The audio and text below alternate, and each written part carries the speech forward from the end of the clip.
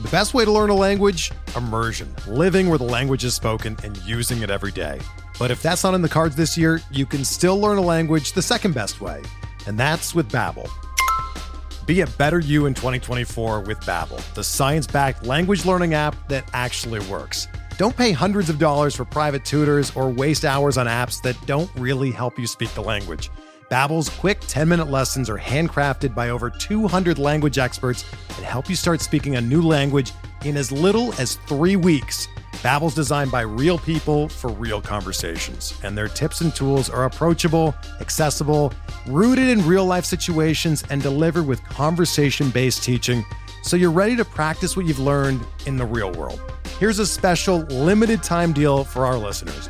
Right now, get up to 60% off your Babbel subscription at babbel.com/Blue Wire. That's 60% off at babbel.com/Blue Wire, spelled BABBEL.com/Blue Wire. Rules and restrictions apply.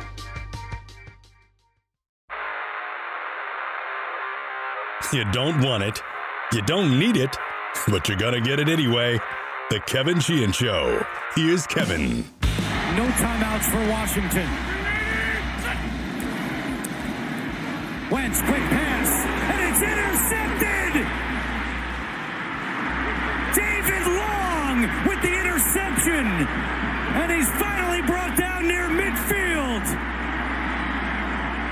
Carson Wentz intercepted as time expires, and the Titans win 21-17. And that's how it ended yesterday. Came down to one play. They would have had a second play had that ball been incomplete, but it was intercepted, and the game ended right there at the Tennessee goal line. Washington loses to Tennessee 21-17. They've lost 4 in a row. Their record is 1-4, and it is a record they have earned. Today on the show, Doc Walker coming up in the next segment. That'll follow my game take.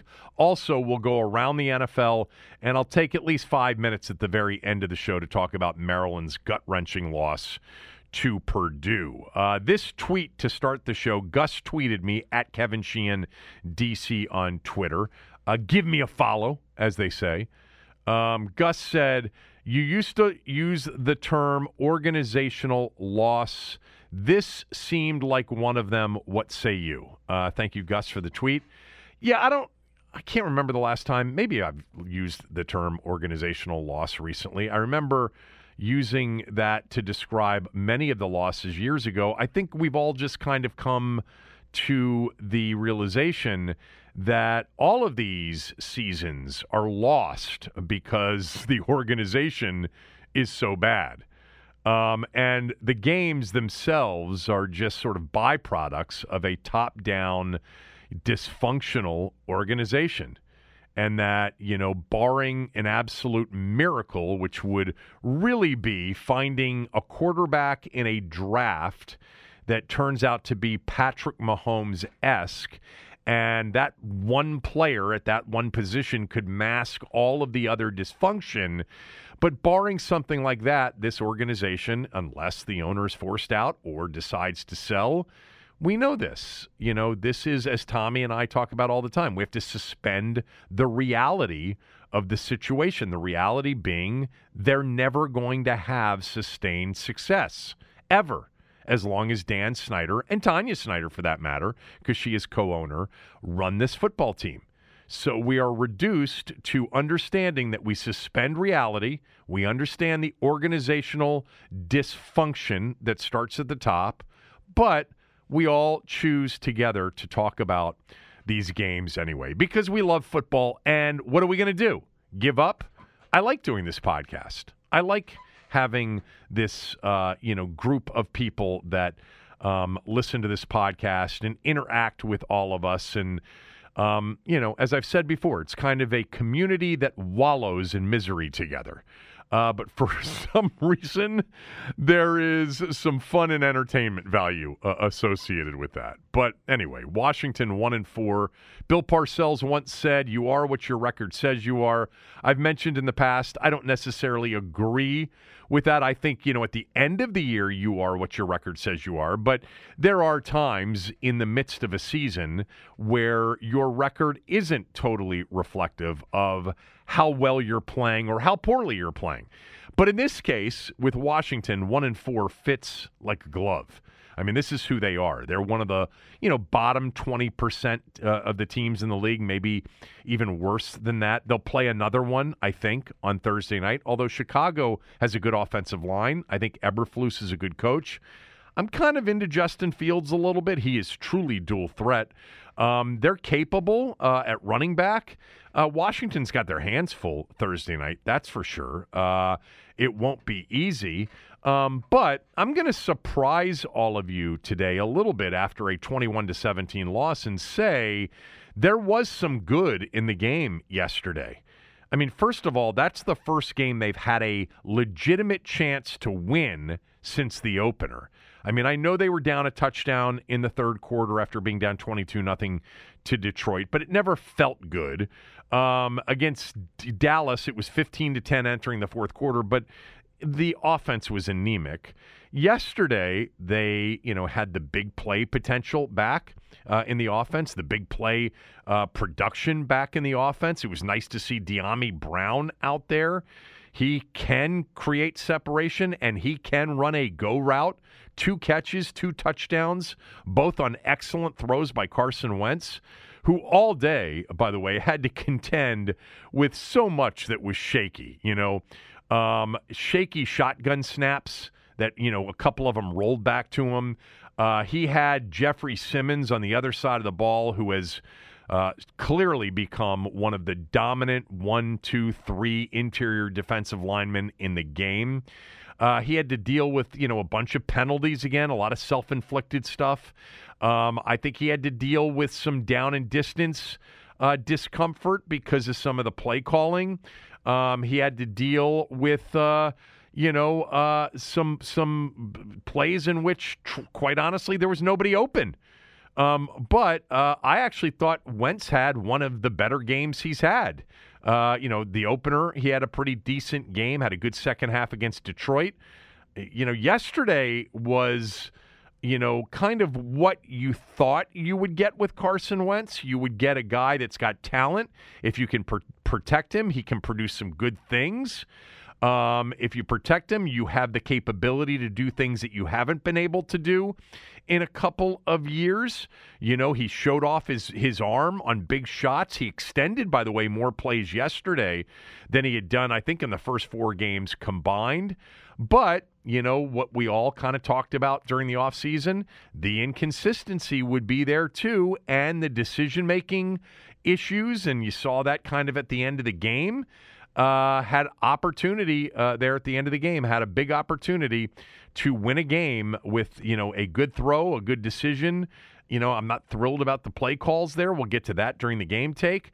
But, he showed off what's good about him still, and there was what was bad about him in the game as well. I will say this, the loss yesterday clearly was not on him, but if they had won the game, it wouldn't have been, I don't think, necessarily because of him either. The defense, again, third straight week, pretty damn good. There are a few nits to pick with the defense, but for the second straight week, they gave the team the best chance to win. Ron Rivera did not have a great day with clock management at the end of the first half in particular. We'll get to both that and the final drive as well. The team, at 1-4 right now, isn't a good football team. We can see that clearly. They lack personnel. They lack, the really good quarterback. They lack the really strong coaching staff that gets a lot more out of less. They don't have right now in this coach-centric system a really good personnel lead. They're a bad football team right now, and they're on the verge of being knocked out before mid-October. They've got this short turnaround in a game with the Bears on Thursday night. The Bears aren't good, but Washington isn't good either. And I'll tell you, 1-5 with where the NFC East is, with where the NFC in general is. It's not a mathematical death sentence, but it's damn close.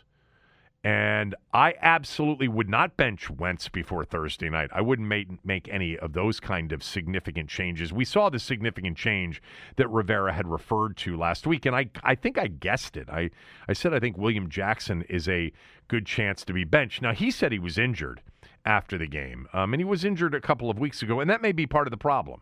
Rivera didn't really speak to the injury. If the team wins the game to get to 2-5, I'd continue with Wentz. The quarterback right now might be a problem, but he's not the problem. They have other problems that are bigger or at least equal to the inconsistency that he plays with. But if they lose to Chicago on Thursday night, I said this last week when they lost to the Cowboys, that if they lost to the Titans and Bears in back-to-back games, I would consider playing Sam Howell if they think he is, even close to ready. Quarterback in 2023 is going to be a top priority. I think we can pretty much come to that conclusion right now. Is it unfair on some level after 5 games and a new system to count Wentz completely out? Maybe. But my gut is, as it was before the season, I just don't see him as the long-term franchise quarterback answer. Now, Ben Standig said something to me on radio this morning. He said, take the word franchise quarterback out of the equation. What if you just need a quarterback next year? Because you don't finish with a top 5 pick or a top 8 pick with a chance. You end up winning 7 games and you're, at 9th overall.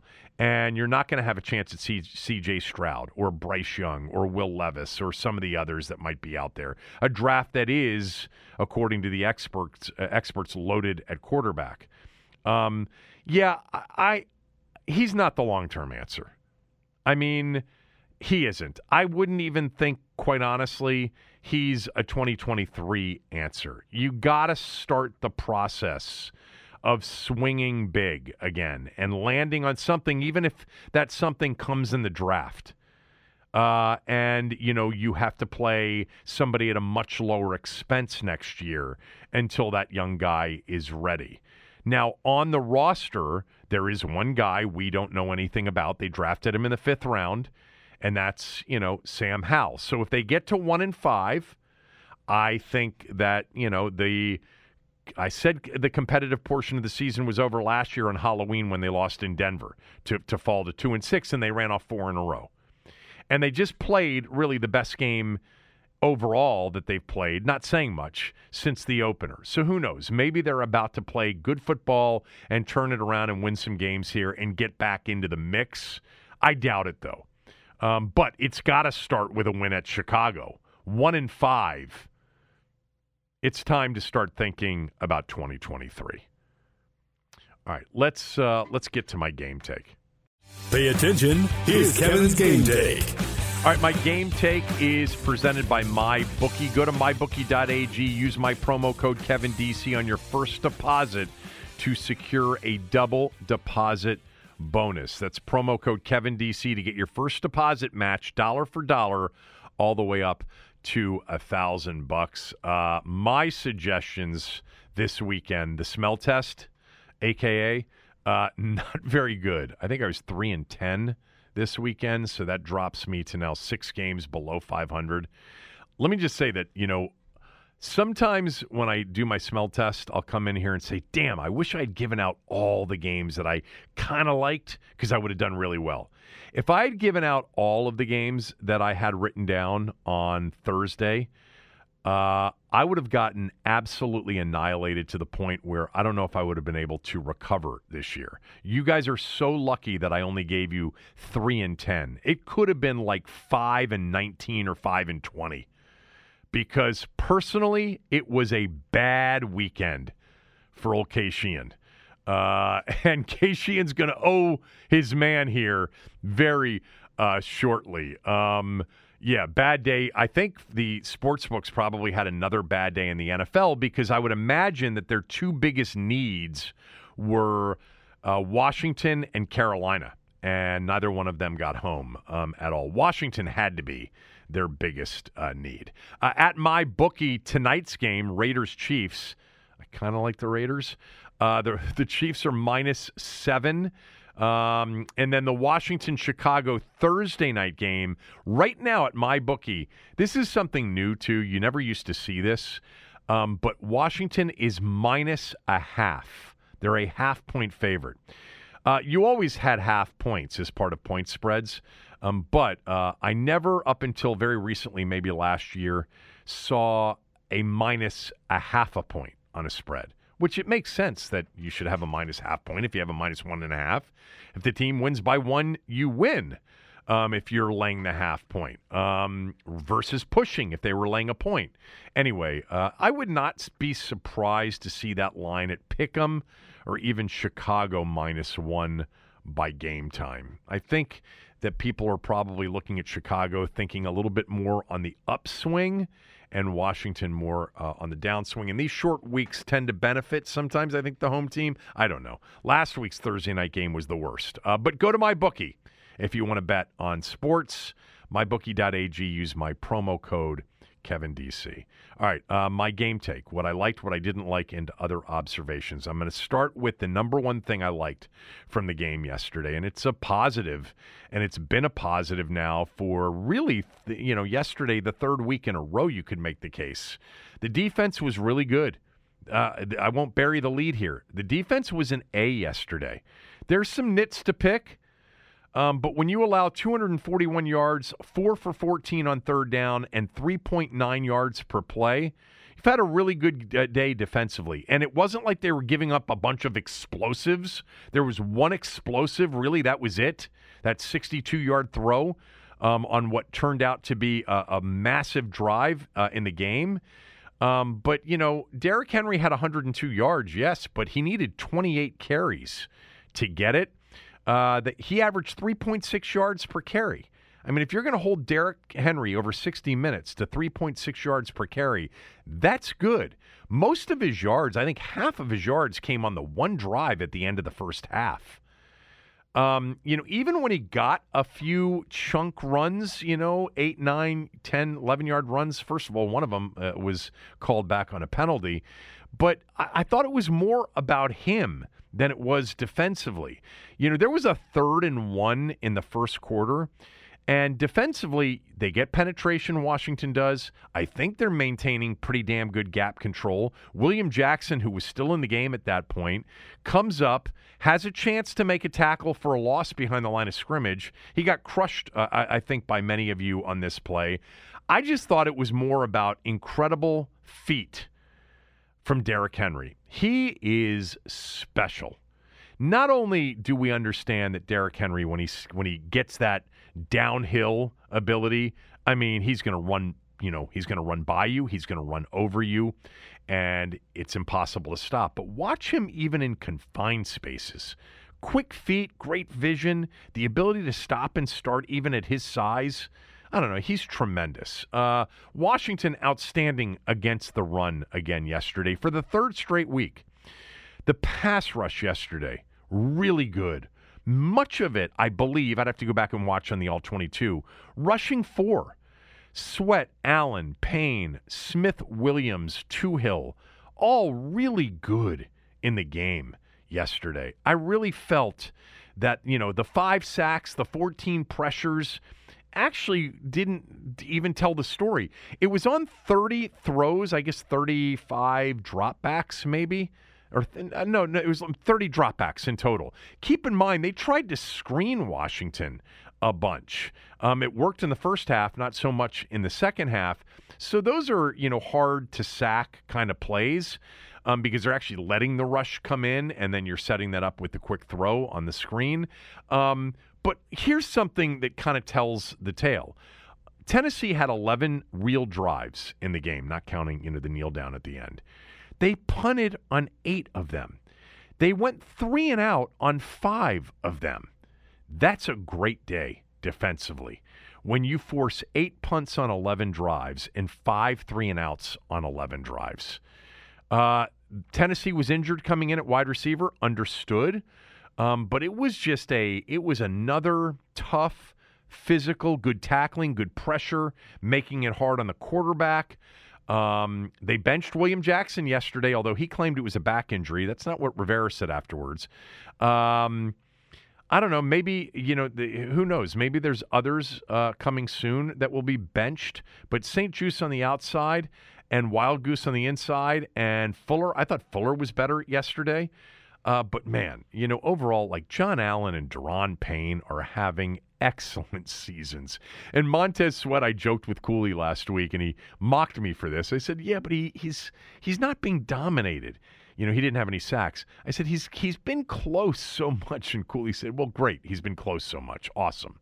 Well, he was more than close yesterday. He had 2 sacks on the day and really was close to having a third. He was so close on one of the biggest plays of the game for Tennessee when they hit that big 62-yard pass, which was basically a third of Tannehill's, overall passing yards on one play.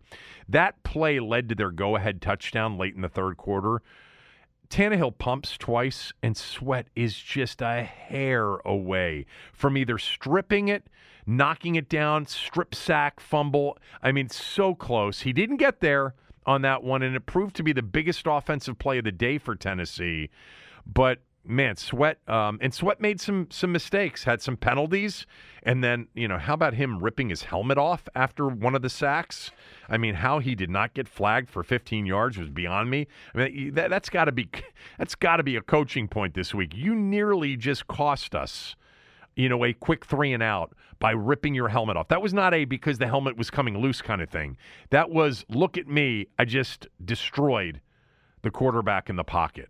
I thought the one issue the defense had was with screens early in the game. On that touchdown drive that made it 7-0 Tennessee, there was a screen to Henry for 24 yards. Bostic was on the field.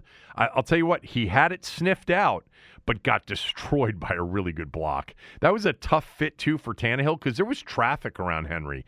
Next play, they come back with a really good play design, faking the screen to Henry on one side of the field and throwing back to Hilliard on a screen on the other. Jamin Davis was on the field and I think had responsibility for Hilliard on that play, and he got blown up by a really good block on that play. But Tannehill, 37 yards of his passing day were on those 2 screens. And then Washington was much better against the screen in the second half. But a few other notes. I wanted to mention that, because you don't see this a lot, but I made a note of it. They never really got super conservative on 3rd and longs, and Tennessee had several of them. Tennessee had a 3rd and 23. Washington rushed 4. They didn't do that thing where, you rush 3, 2 or 3, and you drop everybody in coverage and you let them throw the check down that'll get 10 or 12 yards. Instead of 4th and, a lot, it ends up being 4th and 10 or 4th and 9. That's field position change. A team's going to take that check down, and then defense is going to allow it, and they'll rally to make the tackle. That's not what Del Rio did in 3rd and 23. He rushed 4. He had guys well in front of the sticks, and they got a sack. And they created a 4th and 36, and then, by the way, almost blocked the punt. I just think that is one of those things where it's kind of, hidden gained yardage. You don't think about it, but most teams, after the check down and the run, it's 4th and 10, 4th and 8. In this case, Washington got a sack out of it because they stayed aggressive. It's not like they blitzed. I'm not suggesting you come with 0 blitz, but they rushed 4, which is really what they did well all day long. They got a sack, and it was 4th and 36. Now, ultimately, the punt and the field position exchange because of a penalty on the punt return was not great for Washington. But anyway, I like that. I also, made a note to myself that while Tennessee did convert 4 of 14 on 3rd down, terrible, but the 4 they converted even One was on an offsides. One was on a on Sweat early. One was on a roughing the passer on Obata. One was on an amazing play by Tannehill with Sweat having him nearly wrapped up for what would have been his third sack, and Tannehill gets out of it and just kind of pushes the ball to Hilliard. That should have been a sack. It was almost in the grasp.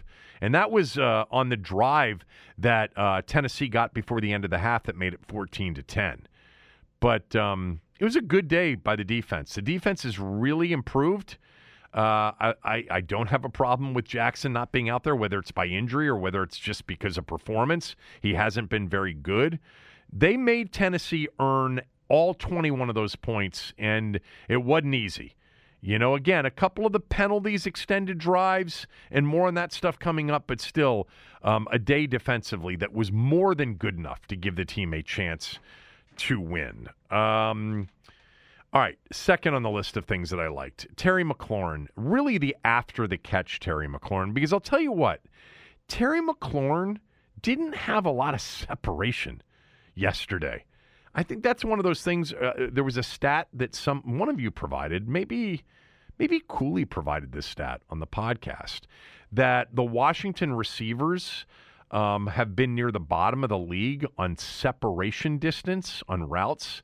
Essentially, they're not getting open.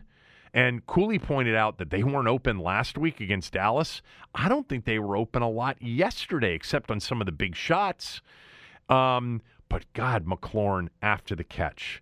There was that 25-yard play in the second quarter where he broke multiple tackles. Plus, he's so good in contested catch situations. Had that 34-yard catch on the first play of the third quarter. On the final drive of the game, made the catch, spun out of a tackle, got out of bounds to stop the clock. He's good. He's really good. He's not elite, but he's a really good receiver, and I love him after the catch. You got to put Dyami Brown on the list of things that you liked. I mean, he had 2 catches, 2 touchdowns. And that, 75-yarder, there was separation there. And the one-handed catch he made from Wentz was a beauty. I think Wentz, Ben Standig confirmed this, I think, for me this morning, because I had said this earlier today, that I think that was a check. And I think Wentz had some more freedom at the line of scrimmage yesterday to check plays, and that was a beautiful throw. I mean, hit that back step and that ball came out. That was a beauty, and Dyami Brown pulled it in with one hand. He's on the list of things that I liked. I thought Cole Holcomb was really active. And again, the front four, all of them, really outstanding during the game. There's one last thing on the list of things that I liked. And, this, like last week when I said I kind of liked the offensive game plan. I said I warned you and said, just give me a second to explain what I mean. So I'm going to say that on the list of things that I liked was what I thought was improved pass protection. Focus in on the word improved because it still wasn't great. Norwell was a major problem for them. I don't know what they're going to do at guards. The guard situation and the center situation is a mess. A mess. The interior of that offensive line has been a problem. It was a problem at times yesterday. Of course, they played a great defense last week in Dallas. They had Jeffrey Simmons and T.R. Tart on the other side yesterday. Simmons is just, he's so good. They're lucky Danico Autry missed some time in that game. But compared to what it's been, some of the early down play action worked. The dropbacks were better. Wentz did a good job getting it out quicker, especially on some of the checkdowns. But I was surprised they were able to get the deep shots and the longer developing pass plays against Tennessee. I did not see that coming. I didn't think it could happen unless they, really had them off balance like they did with Dallas last week, but then it didn't work, the play action. But I thought they needed to run the football again. Clearly, they did not think they could run the football against this team. But the pass protection, the long touchdown pass to Dyami Brown, the 75-yarder on the 1st and 10 play, was pass protection excellence. Couldn't ask for a cleaner pocket. And that's what Wentz can do when you give him a clean pocket. Again, the Titans may not be as good as Dallas on defense. They're not. Maybe not even as good as Philadelphia. But I think their numbers coming in were a little bit misleading because they've got good players. Simmons has become one of the game's dominant players on the interior. Tart's really good. Autry's really good. They've got fast linebackers. They've got, guys that can run. They're well coached. But overall, I thought the pass protection significantly improved from where it has been, which is why Wentz was able to throw for 359 yards and get the ball down the field. Now, you'll notice I did not put Wentz on the list of things that I liked. But I will tell you, he was close to being on that list. He was not on the list of things that I didn't like, which I'll get to now. I'll start with the third down offense, 1 for 11, okay? But interestingly, like if you go through all of them, and I'll just tell you like the first few. Where are my notes on this? I had it moments ago. You have, Terry McLaurin drops a ball on that opening drive on third down. I think it was a drop. McCreary got his hand maybe in there a little bit, but Terry's got to make that catch. You had a holding on Rodgers, I think, on the second drive. The third drive on third down, you had the snap, one of the three snaps, I think, that came back low or even rolled back. So, they didn't get their first third down conversion until the final drive of the game. It's on the list of things that I didn't like because even, if you don't drop a pass, if you don't get a penalty, if you don't get a bad snap, you still don't know if you convert it or, you convert some of them. It's still not a great day is my point. But bottom line is you can't be in a 1 for 11 situation on third down offense. You just can't. But I don't put a lot of it, or I don't put most of it on Wentz yesterday. I don't. Penalties again yesterday.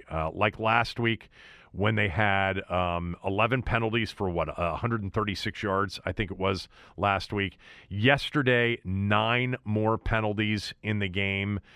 Crucial penalties at times. Washington is, they've been penalized 20 times in the last 2 weeks for now over 200 yards. That's not good. It's got to stop. And it could have been another 15 against Sweat. Easily could have been 15 against Sweat. By the way, you had a couple of offsettings, and you had a couple of 2 penalties at once. I mean, the Obata roughing the passer was also a third down in which Sweat jumped off sides. So you can't continue to make these self-inflicted problems with penalties with so little margin for error in these games. Next up on the list, I'll put Dax Milne down as the headline, but let me just say it's the return teams in general, and I don't know how much of it is Milne and how much of it is blocking, but Milne's not very good. Both kickoff and punt return units are not producing anything for this team. And I talked about it this morning. When you have such a small margin for error, you got to find the inches. Not the yards, the inches. Wherever you can get them, wherever you can pick up some positive. And you're not getting it in special teams at all. There were 5 punt returns by Milne yesterday for an average of 5.8 yards. He also made a crucial error late in the game when he let the ball bounce at the 30 instead of fielding that punt before Washington's last drive. And the ball rolled down to the 11. That's 19 yards lost in field position. It took Washington 2 minutes and 5 plays to get back to the 30-yard line on their final drive. Imagine if they had had that much time, at the end of that drive. Yeah, the kickoff returns. 2 for Milne for 13.5 yards. Jonathan Williams had 1 for 19 yards before he got injured. I mean, the other team punted 8 times, and you had 29 total punt return yards. And if you count the lost yardage on the punt you didn't field at the 30, you're talking about 8 punts that generated 10 yards of help. That's bad. Kickoff returns bad. Punt returns bad. What's the solution?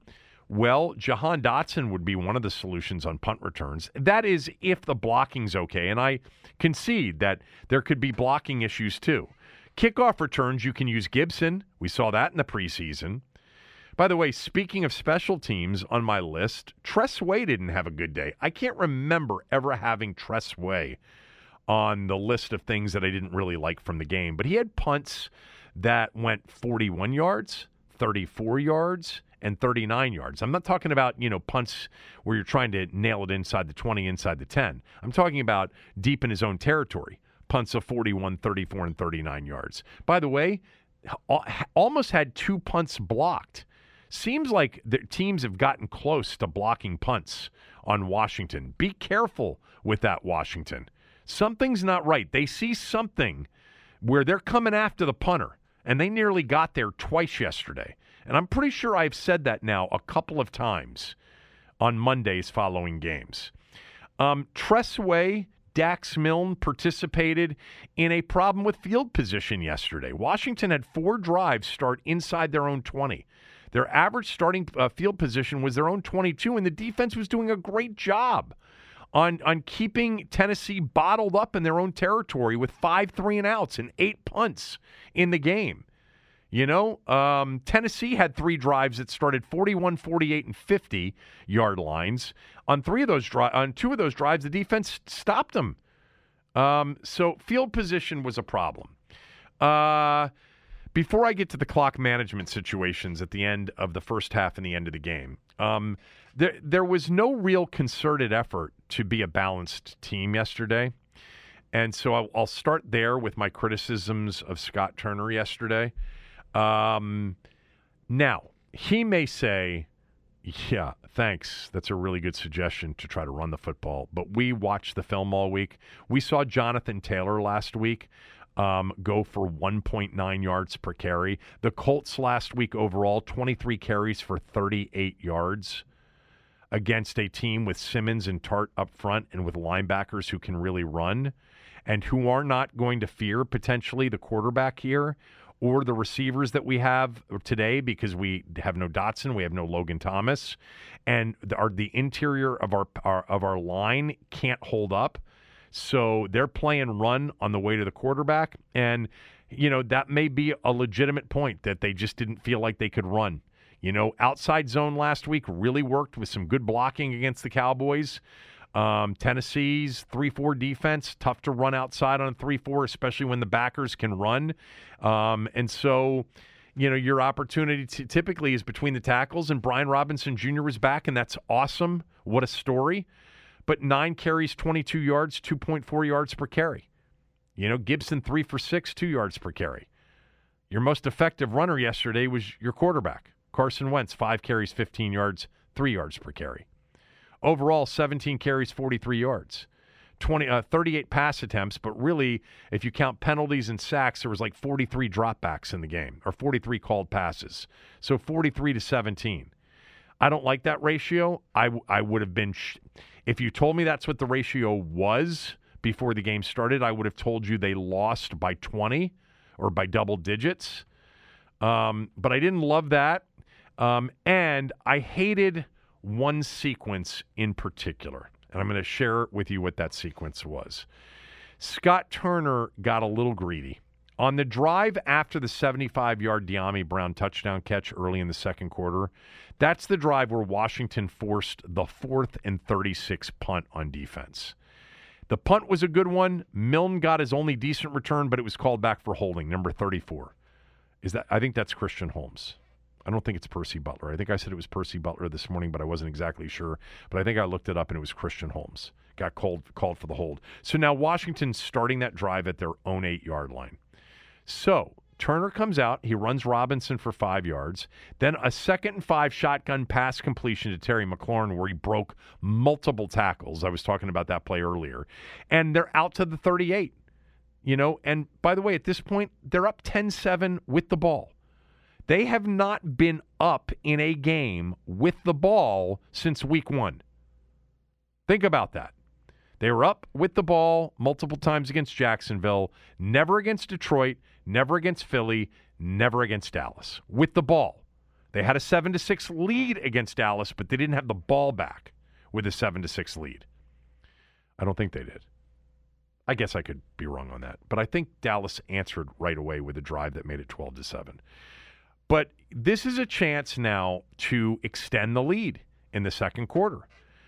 How about a 2-score lead for the first time since the first half of your first game of the year? And at that point, after a run and a pass and catch for 25 yards, I think Scott Turner got greedy. Shotgun, play action, immediate pressure. Wentz is forced to avoid Jeffrey Simmons, and Simmons runs him down for no gain. Wentz is not that hard to run down anymore. 2nd and 10, shotgun. They're going to throw it down the field again, and Nick Martin false starts the center. Now you got 2nd and 15. Instead of, hey, let's run a draw, let's run something quick, in short, let's get into a 3rd and manageable. Another play action deep shot for De'Ami Brown had no chance. And those complaining about a defensive pass interference on that play, forget it. There was no defensive pass interference on that play. Now you're in 3rd and 15, and there's a shot for Terry, not even close. And now you're punting. And the next drive, Tennessee drives for the touchdown that gave them a 14-10 lead. I just think Scott Turner, again, he might say, we couldn't run the football against that team. We knew we couldn't. I still would have been concerned about my pass pro, even though it held up on some of those play actions and some of those deep shots. But, you had a chance there. You had moved it out of trouble, and I just don't like the play calling there. I thought he got way too aggressive instead of managing the calls there a little bit. I also had problems with just the last sequence of plays at the end of the game, which I will get to here as I finish up the list of things that I didn't like with the clock management stuff, end of first half and end of game. So let's start with the end of the first half. The first thing you have to do as Tennessee, you're under 2 minutes and Tennessee's in the red zone and they're going to come away with points, whether it's a touchdown or a field goal. They're not going to run out of time. Okay, they have timeouts. You're not going to have the clock bleed out without them getting points on the final drive. You have to decide whether or not you want the ball back before the end of the half. Last week, I suggested that playing it conservatively in Dallas against that defense, where you were struggling to complete passes, struggling to move the football with the forward pass, that I kind of liked what they did at the end of the first half last week.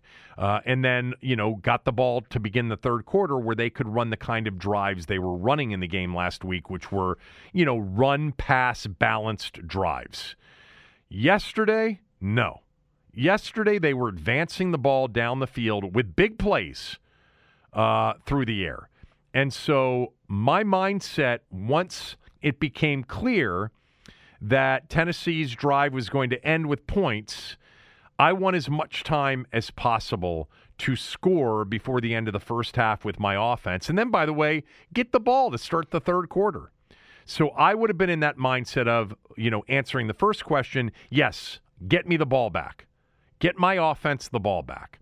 So at that point, how do you do it? Well, you know what you want to do because you're decisive. You want the ball back here. You're going to use your timeouts on defense to stop the clock so that when Tennessee does score, your offense has plenty of time to go down and get a field goal at the very least before halftime. When Derrick Henry runs for a first down to the Washington 9 for a first and goal situation, that play ended at a minute 25. That's where I take my first timeout. Boom. Maybe even earlier, but definitely there. All right? They did not call a timeout there. So at that point, in my opinion, I don't know why they're doing it, but they've decided to go to halftime with whatever deficit they're in at the end of that drive, whether it's 10-10 or with the score either at 10-10 or down 14-10, they're okay with that. I wouldn't have been okay with that, but they apparently were okay with that.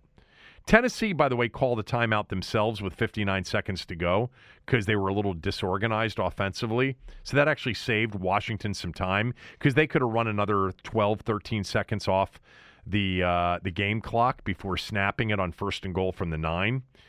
But then on the next play, Derrick Henry gets 2 yards down to the 7-yard line.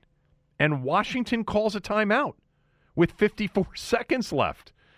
So Ron after the first down to the 9, lets the clock roll from a minute 25 down to 59 seconds and was willing to let the clock roll down to, 25, 15, 40, down to 46 seconds, 45 seconds before calling a timeout. So it looked like he had made the decision not to get the ball back, which I think was the wrong decision. But then he calls a timeout at 54 seconds. So now he's like, I changed my mind. We want the ball back. So now on 2nd and goal, they throw a pass down to the 1-yard line. The play ends at 48 seconds. They don't call timeout. He changed his mind again. He doesn't want the ball back now. I don't understand any of this. Totally indecisive. And the first time it occurred to him that maybe we want the ball back, it wasn't that it was too late at 54 seconds, but it was later than it should have been. They end up scoring, 17 seconds left. Washington goes to the locker room at halftime with 2 timeouts in their hip pocket, down 14-10. Now, the way it should have been played, timeout at a minute 25 when Henry gets to the 1st and goal situation. 2nd timeout after his 2-yard run. 3rd timeout after they throw it to the 1-yard line. You would have gone from a minute 25 down to about a minute 15 on those 2 plays. And so when they scored on the 3rd and goal, on that next play, that play ends at a minute 12. You're now either getting the ball after a kickoff return with a minute, 6 left, or at the 25-yard line with like a minute 12 left and no timeouts. Plenty of time to go down and get into field goal range, and you've got a kicker with a big leg. Joey Sly can make, long field goals. That was not managed well at all. Indecisive, and then he became indecisive, and then when he decided, maybe it wasn't that it was too late, but it was, later than it should have been. Just completely bungled the end of half, in my opinion. Let's get to the end of the game, because the end of the game is a little bit different. And I know a lot of you had a major problem with the way the end of the game was handled. I want to start with this. The punt that Dax Milne does not field, that hits at the 30 and goes down to the 11, is really a big play, in that game. You got to get up there and you got to field that punt and you got to save those 19 yards of field position. You cannot do what he did in that spot. That was really bad by their punt returner. And so, as I mentioned before, it took them 5 plays. Wentz throws a check down to Gibson. Then Gibson drops the ball on 2nd and 1. If you recall that, he throws the quick check down to Gibson that gets 9 yards, basically out to the 20-yard line. It's 2nd and 1, and then he's got Gibson on another quick, easy dump pass over the middle, and Gibson drops it. Wentz had 2 or 3 balls dropped on him yesterday. And then you're in 3rd and 1, and then came one of the first real sort of big decision, controversial decision calls by Rivera. There's a throw to Sims on 3rd and 1 on the sideline. I think Sims makes an incredible effort to pull that thing in. 3:55 left, and Rivera decides to challenge it. Now, there's 3 minutes and 55 seconds left, and he's facing 4th down and 1 off of the call, which was, as we know, called incomplete on the field. So this isn't easy, because if you challenge it and if they're telling you it's really, really close and you're facing 4th and 1 at your own 20-yard line, by the way, 3:55 to go, on some level, I don't have a massive issue with the challenge. Now, I did not think it would be overturned, but it was damn close. But he doesn't win the challenge, so he loses a timeout. Now it's 4th and 1. So let's talk about the 4th and 1. With 3:55 to go and 2 timeouts there, after you lose on the challenge, you can punt it. Your defense is playing well enough to punt the football. And with 2 timeouts, get it back with time. But I don't have a problem with them going for it. In fact, I, in the moment, thought go for it, because Even if you don't get it, now Tennessee has a super short field, and if your defense can stop them and hold them to a field goal, you're going to get the ball back. You know you'll get the ball back, and hopefully it'll be 24-17, not 28-17. See, with 3:55 to go, if you punt it, they now have much more field to travel, and they could conceivably run the clock out, and you may never touch the ball again. If you miss on 4th and 1 there, you still have a chance to hold them to a field goal and get the ball back. The clock's not going to run out on you. They go for it, and they get it. They get it with, this odd formation with, basically Robinson Jr. is a fullback and Samuel is a tailback. But they get the 4th and 1, and now you end up with a good drive from that point forward. You get a 1st and 10. Wentz snap that is rolled back to him. He makes a great play to pick it up, and he throws to Bates for 9 yards. Then your next play is a run for a 1st down. Then your next play is a nice little throw to Cam Sims. You're moving the ball, and you're approaching the 2-minute warning, and they decide to hurry up and run a play on 2nd and 1 before the 2-minute warning. No problem with that. Let's get as many plays in as we can. We need a touchdown, not a field goal. We're not playing for a walk-off field goal or a game-tying field goal. We need a touchdown. So they get a snap off on 2nd and 1. Wentz makes a nice throw to Samuel over the middle, and he gets to near midfield at the 2-minute warning. So they're moving here. All right, first play after the 2-minute warning. Drop back, excellent throw on the sideline in traffic to McKissick. Clock's rolling, 2nd and 5. Wentz in the shotgun again, steps back, gets pressured, almost sacked, and makes one of the best extend the play scramble plays we've seen from him all year long. And he gets a 1st down and gets the ball to the 39-yard line. There's still 1:25 left. Clock's rolling. You have 2 timeouts left. You're good. You're in good shape. The clock is an issue, but it's not a major issue. You shouldn't be in position at this point to be panicking. Are we going to call timeout with 1:25 left? No, let's keep them on their heels. Let's keep going. Hurry up. It's 1st and 10. So with 1:05 left, he takes the snap. He's pressured. He throws over the middle.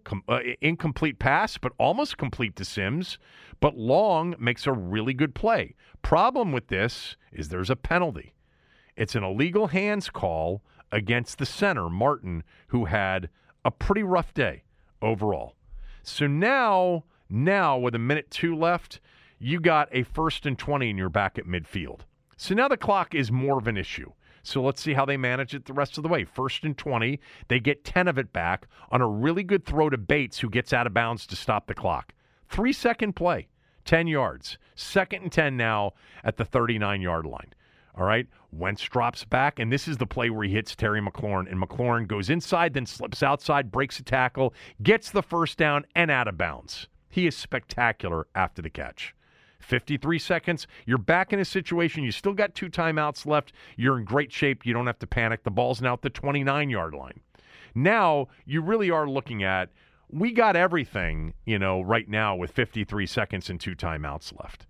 We don't have to panic, we don't have to force anything, and on the 1st and 10, with 53 seconds to go, Wentz has the ball snapped back to him with Curtis Samuel in motion. And I don't know if they were trying to snap it back to him as a fly sweep guy. It was a bungled play. Fortunately, it's just a false start on the center again. Actually it was called on Lucas. I think they called it on Lucas. That actually bailed Washington out briefly. So now with 53 seconds, you're going to go 1st and 15. And here comes the situation and the play that really got this drive going a little bit sideways. Even though they had a chance at the end, they had a chance with less time. So they complete a pass to Curtis Samuel on 1st and 15. And Samuel, I think his forward progress is stopped, but the referee on the play falls down. He's the referee that's going to either wind the arm or cross his arms together saying, clock stopped, he's out of bounds at the 33-yard line. I do think the forward progress was stopped. I think the clock would have rolled, but the play ends at 49 seconds, and the timeout isn't granted until there are 36 seconds left. 13 seconds lost on that thing. There's a part of me that doesn't want to kill Ron Rivera for it. I heard his explanation. He talked about how the ref went down, and that was the guy he needed to find out whether or not it was an out-of-bounds play or an inbounds play. He was the guy that he needed to give the timeout to because he was the closest. And you can see Ron Rivera on the sideline, looking at the referee like, what's going on? Is that an out-of-bounds play? I think what you should have done there is you call the timeout immediately with 49 seconds left. And then you figure it out afterwards. When the referee gets up, you say, I call the timeout there at 49 seconds, but I don't want the timeout if you're going to tell me that the pass was completed to by the way, that wasn't Samuel. That was Dax Milne. That was Samuel, right? Who makes that catch over on the sideline? Samuel. I think it's Samuel. You call it right away, and then you worry about getting it back from him if he says the play would have been ruled out of bounds. 13 seconds is 13 seconds, so I do think there's a bit of a mistake made. Rivera seems a little bit, flummoxed, and it was a difficult spot for him, but it was 13 crucial seconds right there. Then you've got 2nd and 14, and Wentz makes a great under-pressure chuck it, sort of push it to McKissick, and then they call a second timeout with 28 seconds to go. And that was the right play there. You got a 3rd and 5 coming up, and there are 28 seconds left. You can't try to go hurry up there because you're not going to get the snap off till there are 18 seconds left. You got to take the timeout there. And then on 3rd down and 5, I think one of the best throws Wentz makes that wasn't a long throw. He steps into a throw on the sideline to Samuel, who gets the first down and gets out of bounds with 24 seconds to go. The next play is the PI in the end zone, and now you start with 19 seconds, your 1st and goal situation at the 2. So before we get to the 1st and goal situation at the 2, overall, there were a lot of plays made. McLaurin makes a play. Wentz makes multiple plays on the drive.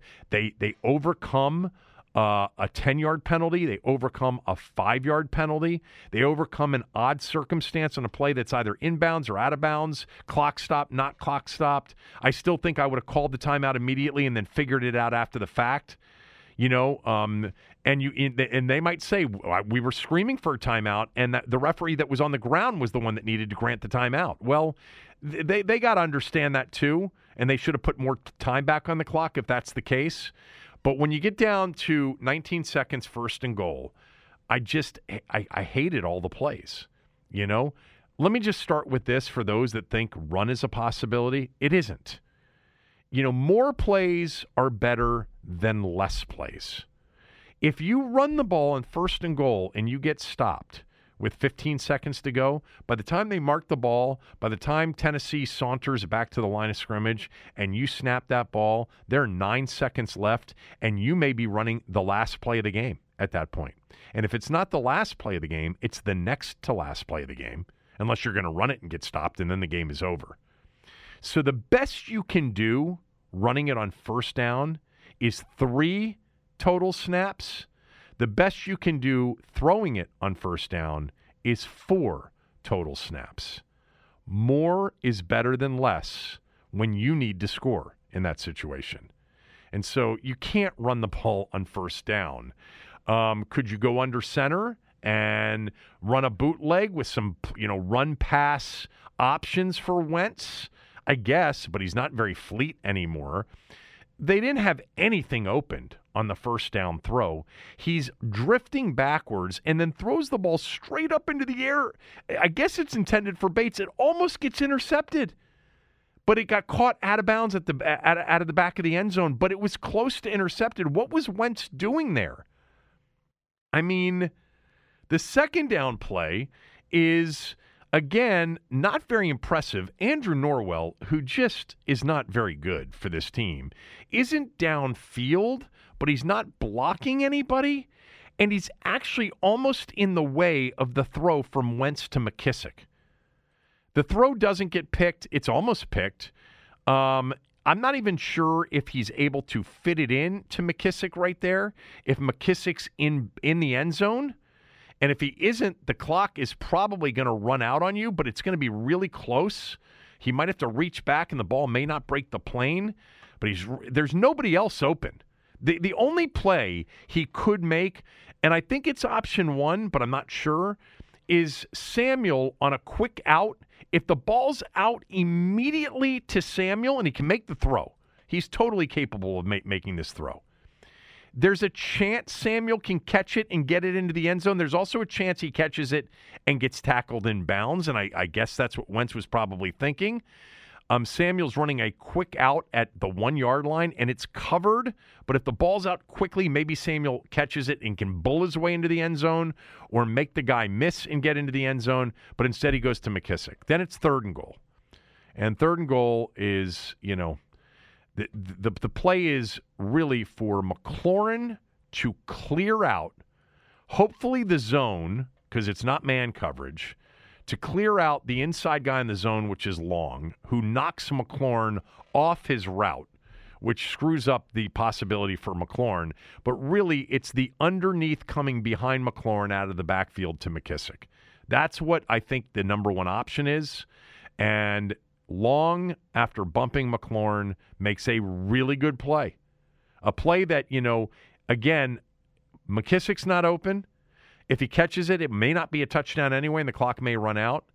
And the odds are there, of an incomplete pass if Long gets back to it, which he did, not an interception, but he made a great play. You never saw, perhaps with Cole Turner and his size, a fade. You never saw a fade to Terry. You didn't have Dotson or Logan Thomas as an option.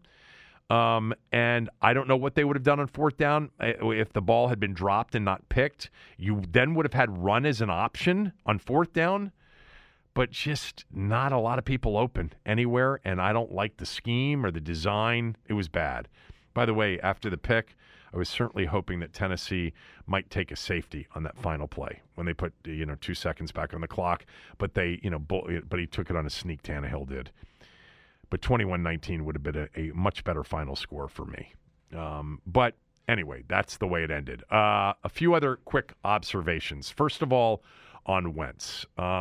25 of 38 for 359 yards, 2 touchdowns, and interception. He had to deal with bad snaps, penalties that created bad down and distance, a couple of play calling sequences, certainly from the coordinator, that didn't create any help. Had a couple of drops. You had Terry dropping a ball in the opening drive, Gibson dropping one on the final drive. As I mentioned, he extended more plays than he had done in his first 4 games. He threw an excellent deep ball yesterday. He made some very good plays, very good throws on that final drive of the game. And he also threw 3 balls that could have been picked, and one that did get picked at the very end. There was a 3rd down where he missed Cole Turner high on a 3rd down. They gave him more freedom at the line of scrimmage with audible ability yesterday. Wentz was far from, a major problem yesterday. Only an idiot would say that. I gave him a B. It's the best grade I think I've given for Wentz. I think I had him at B- C+ for the Jacksonville game and the Detroit game before back-to-back, a D and a, back-to-back Ds against Philly and Dallas. I'll give him a B yesterday. The pick at the end, I should probably give him a B-, but he was, you protect him and you can get some people open. He can deliver the ball. But the inconsistencies, as we talked about at the beginning, are still the issues. A couple of other quick observations. They had a 4th down and 4 early in the 3rd quarter at the Tennessee 41. The defense was playing really well. It had just forced a punt. The 3rd and 4 pass had been deflected. You could have punted it there. I didn't have a problem with them going for the 4th and 4, though. But nobody was open on the play. Nobody. And so you need to take that in consideration. Like, I know the 4th down analytics. 4th and 4, the other team's 41. Like, how much yardage are you going to gain? I don't know. Maybe if Tressway can pin him at the 5-yard line, you can gain 36 yards and put your defense back out there. It's played well. But you got to have a play on 4th and 4. Nobody was open on that play, it didn't appear. I also thought that the Chig Okonkwo catch, the kid from Maryland, the tight end for Maryland who plays for Tennessee, that Tennessee didn't challenge. The announcers kept talking about his hand being down before the knee. That wasn't it. The ball came loose. He did not complete the catch. The ball came loose and hit the ground. He did not complete the catch there. So that's why Tennessee didn't challenge that. Derrick Henry, I wanted to just make one more point. Just one of my favorite players in the league to watch.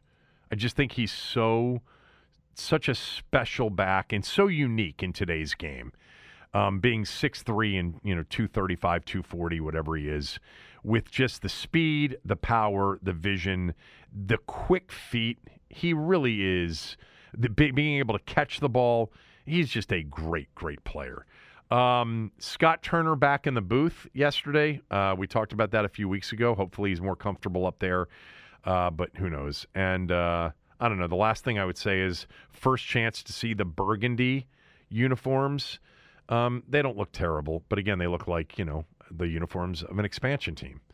That's it. When we come back, Doc Walker, right after these words from a few of our sponsors. We're driven by the search for better. But when it comes to hiring, the best way to search for a candidate isn't to search at all. Don't search, match with Indeed. Indeed is your matching and hiring platform with over 350 million global monthly visitors, according to Indeed data, and a matching engine that helps you find quality candidates fast. Ditch the busy work. Use Indeed for scheduling, screening, and messaging so you can connect with candidates faster. Leveraging over 140 million qualifications and preferences every day, Indeed's matching engine is constantly learning from your preferences, so the more you use Indeed, the better it gets. Join more than 3.5 million businesses worldwide that use Indeed to hire great talent fast. And listeners of this show will get a $75 sponsored job credit to get your jobs more visibility at Indeed.com/Blue Wire. Just go to Indeed.com/Blue Wire right now and support our show by saying that you heard about Indeed on this podcast. That's Indeed.com/Blue Wire. Terms and conditions apply. Need to hire? You need Indeed.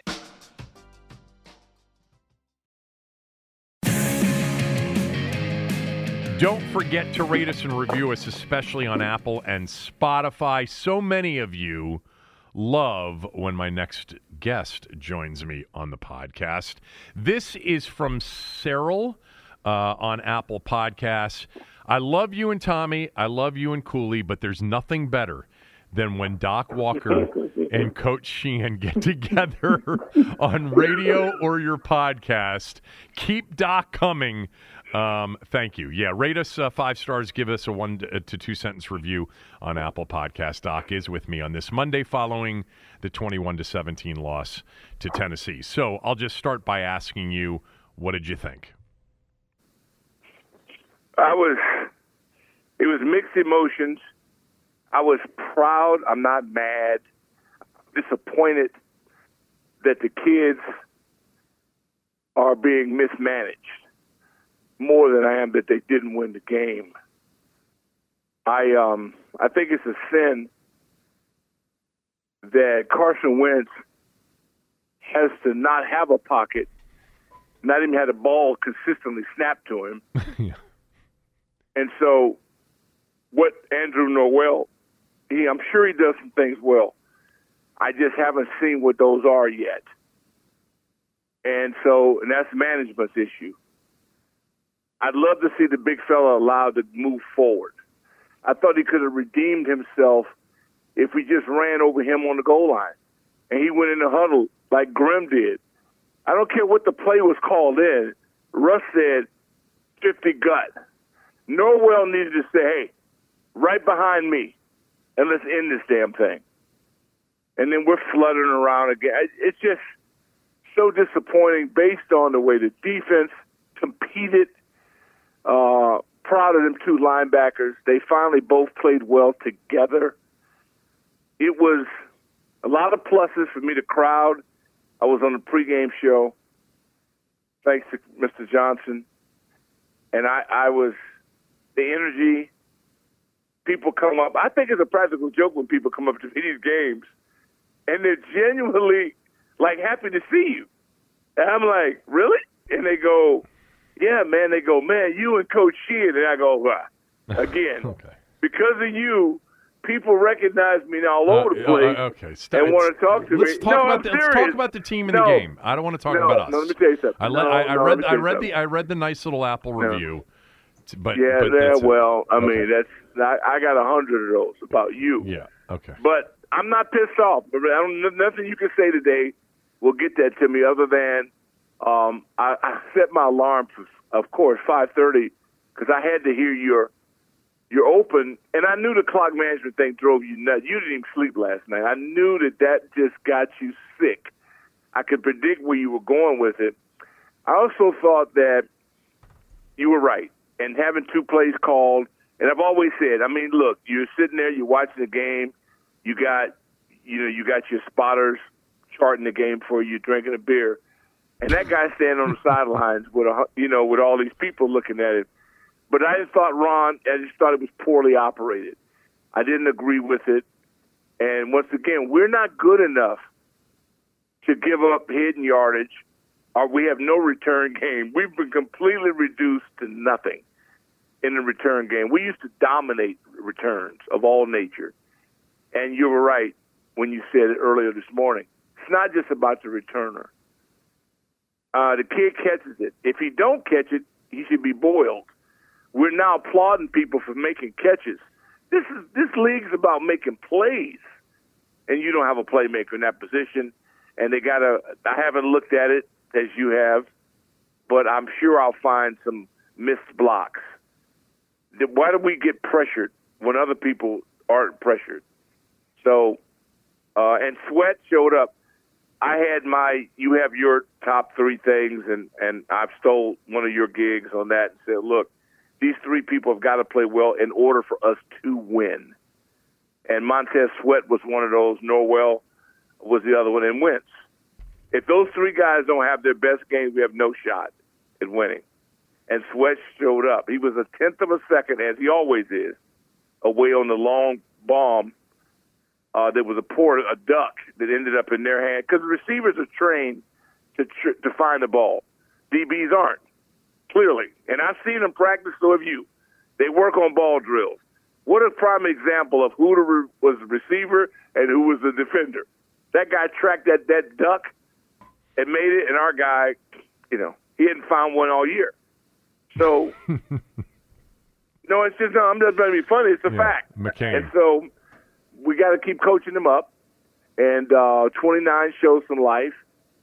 And I'm really not even sick this morning. I'm disappointed, but I don't have time to dwell on that because it's Bear Week, and we got a layup. Now, if we blow this layup. They're not a layup. They think we're a layup. It's the Bears.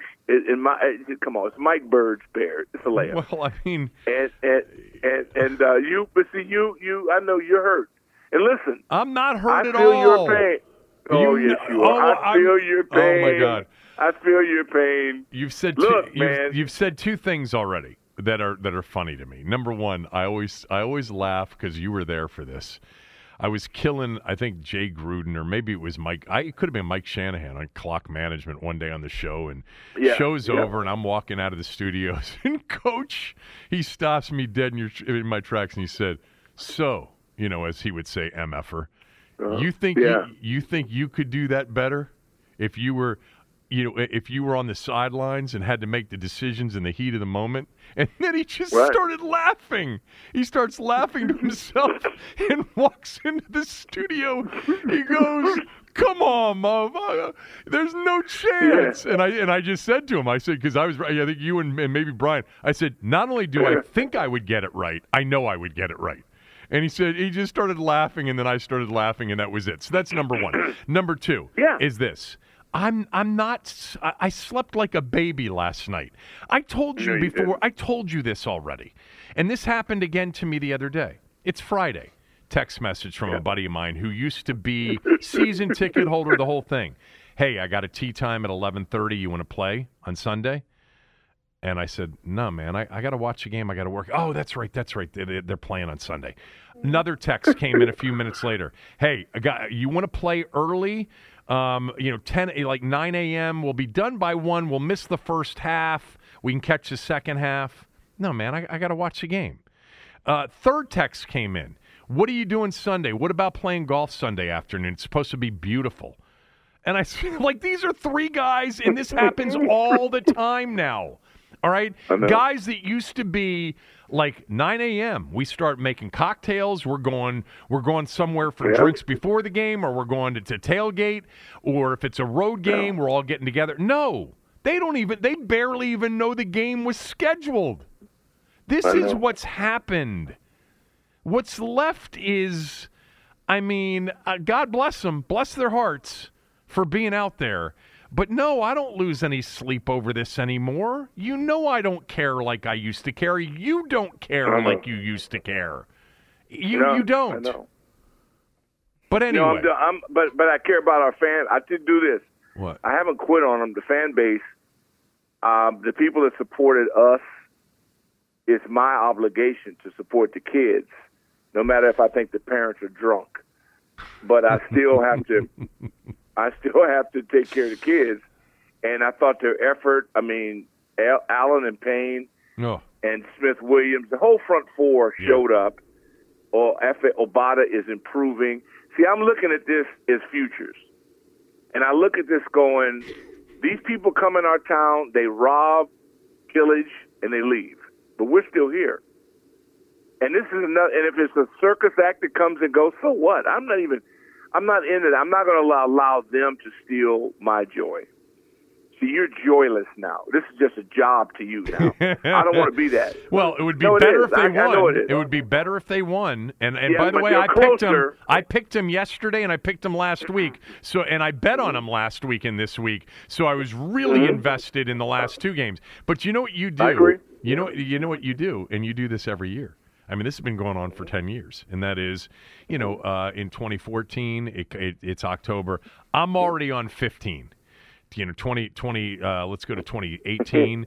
I'm already on 19, and it's October. We're already on 23, and it's not even mid-October. I understand that, but what do you want me to do? I can't quit.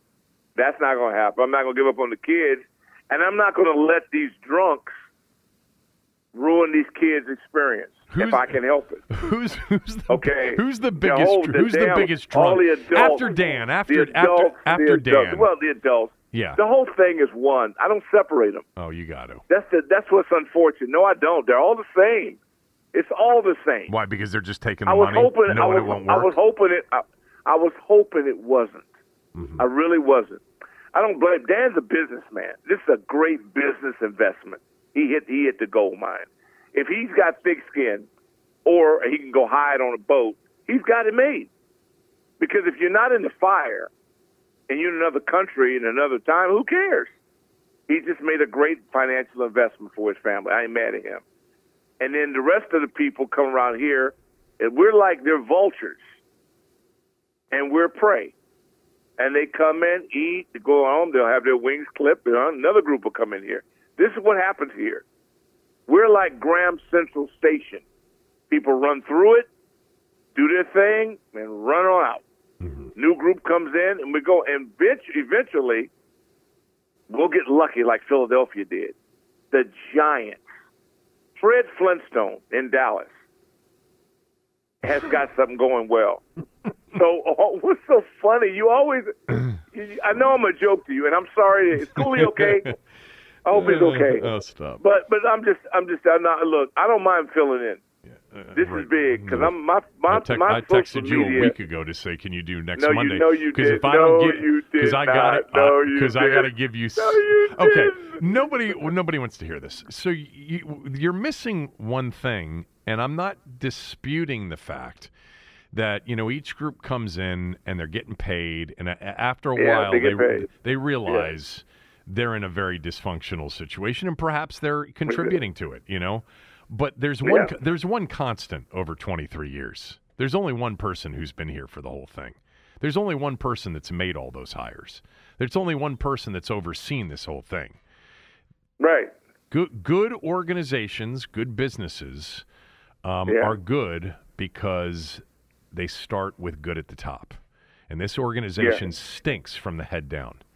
So it's not going to change. Until you change the head because it's rotted out, and you find a new fish with a new head that's spry and lively, it's always going to be the same. Now, specific to yesterday's game, though, I thought the defense and Sweat made some mistakes, jumped off sides a couple times, took his helmet off after that one sock. I mean, come on, man. It shows you who he is. Look, he's not hiding who he is. That's what they got to work with. But the flag, if the flag had come up, State. Yeah, Mississippi State. Speaking of Mississippi State, how good is Jeffrey Simmons?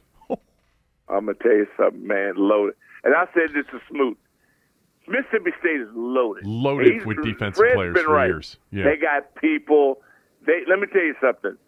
And if they can get it done on the scoreboard, they're gonna be really good because they recruit their butts off. And when they get the talent, they get the best out of the talent. And I say this to Fred all the time. Smoot's right. He was right. The league is littered with great Bulldogs. Yeah. They play. Now, if they can ever pull together as a team and win, then, boy, they're going to be hard. They're going to be a hard out. No, I ain't mad. But this kid played his butt off. He hustles. He's hard to dislike because he gives you everything. I have to say I got to make sure the instructions are being carried out because I can't be mad at him.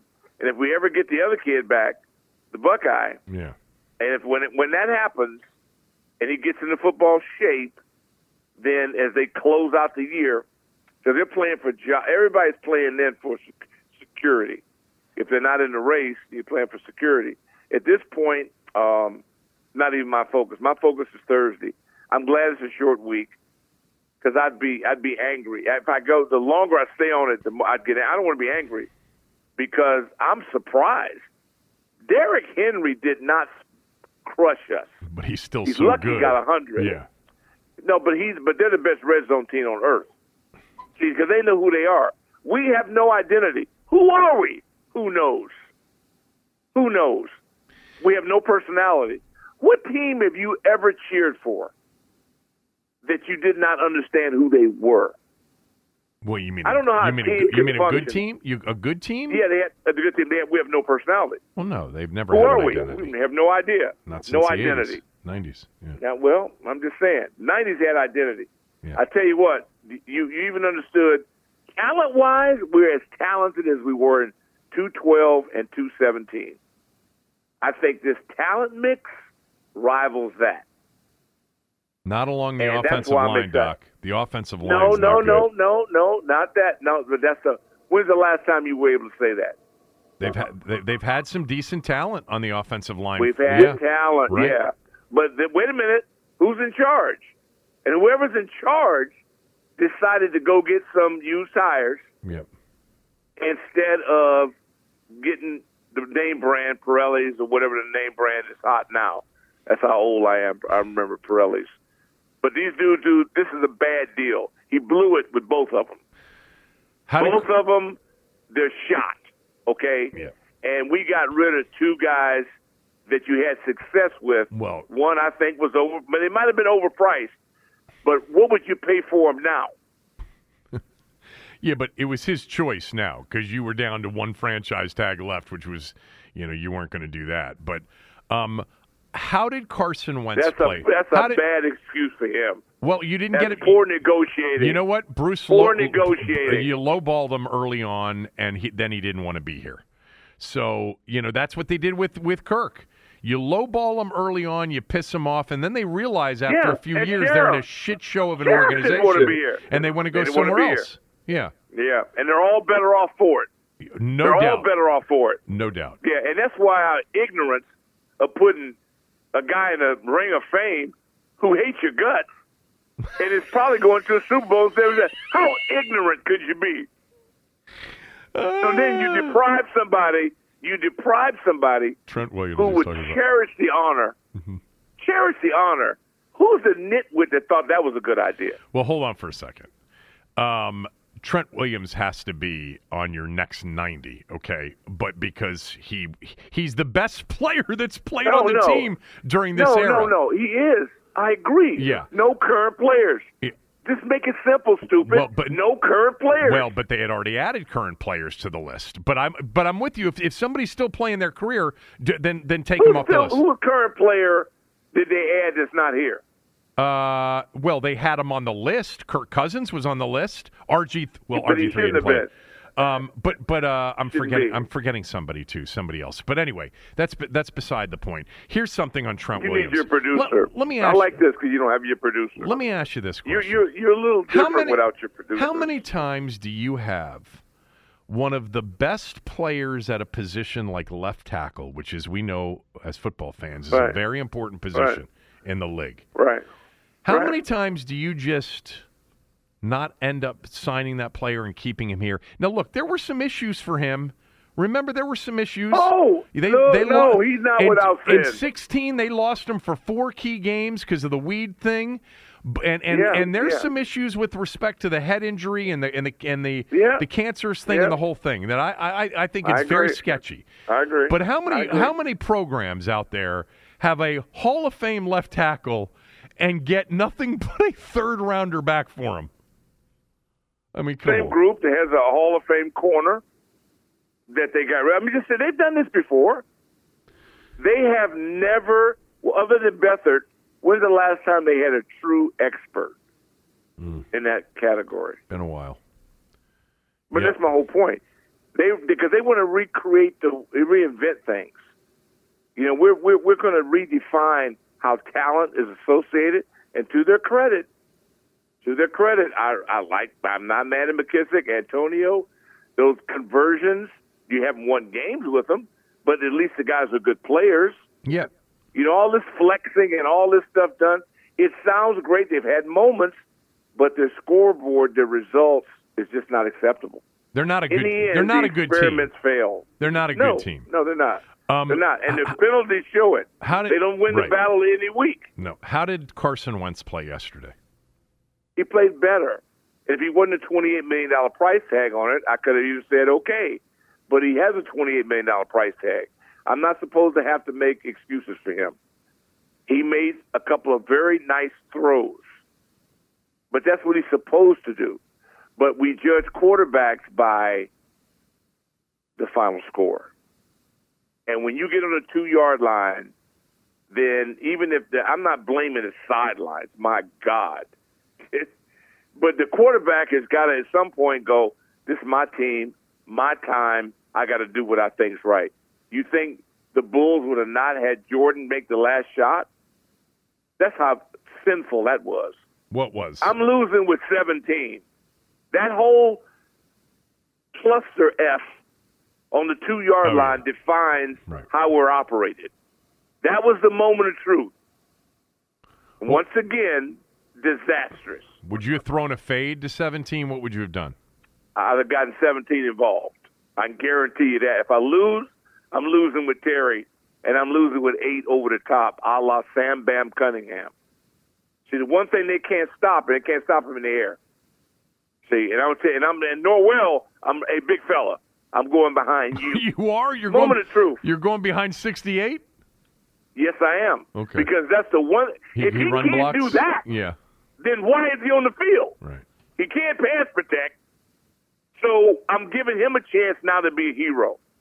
And he should have called for it and said, let's do this. Yeah, but you can't run it. Carson Wentz, you can't run it with no timeouts on first down or second down. You can come in with 2 plays. Yes, you can. No, you can't. Yes, you can. Because you would have anticipated you got 2 plays called. What? But you going in there. No, you can get it done. No, bullshit. We've been on teams that done that. That wasn't rocket science. Yeah. It is for this group. Hold on for a second.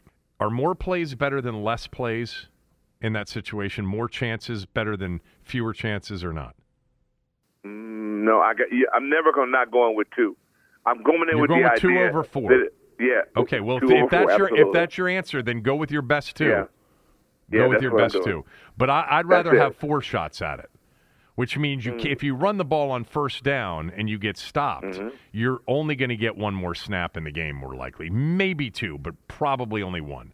If you throw it on the first 2 or 3, you're going to get a 4th down, and then you can run it on 4th down because it's 4th down. But I'd rather have 4 snaps than 2 snaps in that situation. Okay. Well, then you got what you wanted, and you got to live with the result. I only got 3 because he threw a pick on the 3rd. Well, yeah. Well, that's a good point. Here's the deal. Yeah. He is. You just got to look at your personnel, and you got to say to yourself, and this is, if you had a personality, it would be a no-brainer. Everybody would have known what was going to happen. You don't even have to huddle, but they don't. The problem is these are moments why you have these training camps, why you go a few live plays of goal line. You are goal line. Everybody is. Offensive and defensive, you are goal line. You have to at some point be physical. I know that we're in safety and we got the headgear and we got all this garbage. But eventually, it's man versus man. We need 2 yards. I got Noel there who's done nothing right now up to this point that I can be proud of. This is his moment of glory. Where we going? Over right behind you, big fella. I brought you here for a reason. So now what do you show for it? Why have this big old what do you have to show for it? You got a quarterback. He's no longer the athlete he once was. He's a $28 million guy. I can't put the ball in his hands. I can't have him come up with a play. I don't get Terry, my best guy, involved. I don't care that I didn't have 82. I know he didn't play, but you had 85. So I got this secret weapon that we've been waiting for, holding. This guy, you saw him. Cole Turner. Dude's murderous, Cole Turner. Yeah, big boy. Murderous. All I thought was, boy, that's Didier. XY opened with Charlie Tin Hitch. You can't stop him. He's too big and tall and long, and it's up there. I got no. Come on, man. Wait till you talk to Christopher. No. I didn't like the plays. I'm just saying to you that if you run the ball on first down there and you don't get it, you're maybe getting a quick second down throw and then 1 second left in a third play. You throw it at least on the first 2. And then if you want to try to surprise them with a third down run, but really the rundown's fourth down if you get to that. But the plays they ran on the first 3 weren't good plays. Nobody was open. Well, I mean, come on. You wait till you talk to Christopher and you talk to Lavero. They'll agree with me. I guarantee it. Well, these moments are what you live for. This is what you rehearse. Why are we shocked when these special situations come up with? This is what you're on the 2-yard line. And you got Noel, you got all these big horses up front. But see, I would have gone Sam Bam because I got 8-car. Robinson, up and over. You got to stop me. You stop me in midair. You think you're going to stop that bull? Ain't no way in the hell that's going to happen. From the 2-yard line? He's going Sam Bam? First of all, Simmons? I'd like to choke the crap out of the person that thinks that shotgun on goal line is a good thing. Under center with a little boot and a little pass run option. But the quarterback can't move. Well, I tell you what, for $28 million, he did a good job. You're going to move on that play. No, you're right. I want to just wring the person's neck that thinks it is cute. But this is what happened. I'm going to build my resume. Been going on for a while, if the I shotgun at the goal line. You know that. I hate it. I know you I'm do. just telling you what I hate it, okay? Because what it's just not a – wait till Christopher, you'll believe him. So when he tells you what I can't wait to hear what he would have done. Well, same situation. Same thing with Lavero. What they would have done. There's no way Chris thinks that on 1st and goal at the 2 with no timeouts and 19 seconds to go that they should run the football. No chance. I will bet you as much Chris money as you want. No. That Chris would have gone in there with 2 plays? I don't mean one play. I know you're not huddling. I'm going in there with 2 plays. Yeah, I know what we you got to give yourself a chance in that situation. With 19 seconds to go, you do have potentially 4 opportunities if you don't throw a pick on 3rd down. But if you run it on 1st down, you may only have 2 chances to get it in. And that's the problem, is if he gets stopped, play ends at, say, 15, 14 seconds. Now you got to get everybody back to the line of scrimmage. You're snapping it at 9 seconds. And let's just say you run it again, game over if you don't get it in 2. Rather than having 4 chances to 4 snaps. More snaps are better than fewer. But let me just say this with respect to your thought. If your best plays are the 8-car over the top on 2 chances rather than having your quarterback try to throw because you don't think he can throw it in, then I'll take the 2 plays over the top. But they had not run the ball at all day because 98 and 93 kept messing up every opportunity to run the football. That would be Simmons and the dude Tart, who was really good too. Oh, no, but you know what? It's the NFL. Everybody's damn good. So it amazes me how they always go, oh, this guy. Everybody has 1 or 2. Even we do. Yeah, we do.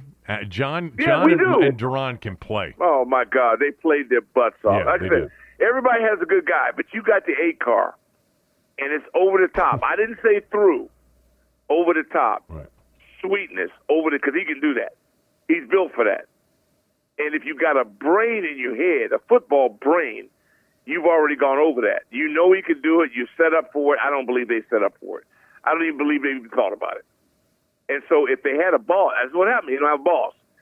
But if I were the boss, they behinds would have been in front of me this morning at 6 a.m. And I would have said, is that the best you got? Well, it wasn't very good what they did. Well, I'm just telling you. Yeah. See, but you accepted it. You're good with it. So, well, all right. So no, I'm not good with the results, and I'm not good with the plays that were called because nobody seemed to be open. But I would, but running the ball on first down now means you better get it. You better get it in 2 plays because that's all the snaps you're going to have. I'd rather have 4 chances than 2. That's just me. As you would say, one of my favorite talk lines. But that's just me. Yeah. Well, okay, but see, I can tell now you're kind of happy with you can live with the results. You can live with the results of what went down. Let me just put it this way: I'm not losing sleep over the results anymore.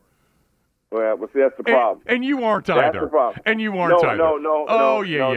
No. But I would rather. But yesterday, hold on. Yesterday, I had wagered on the burgundy and gold.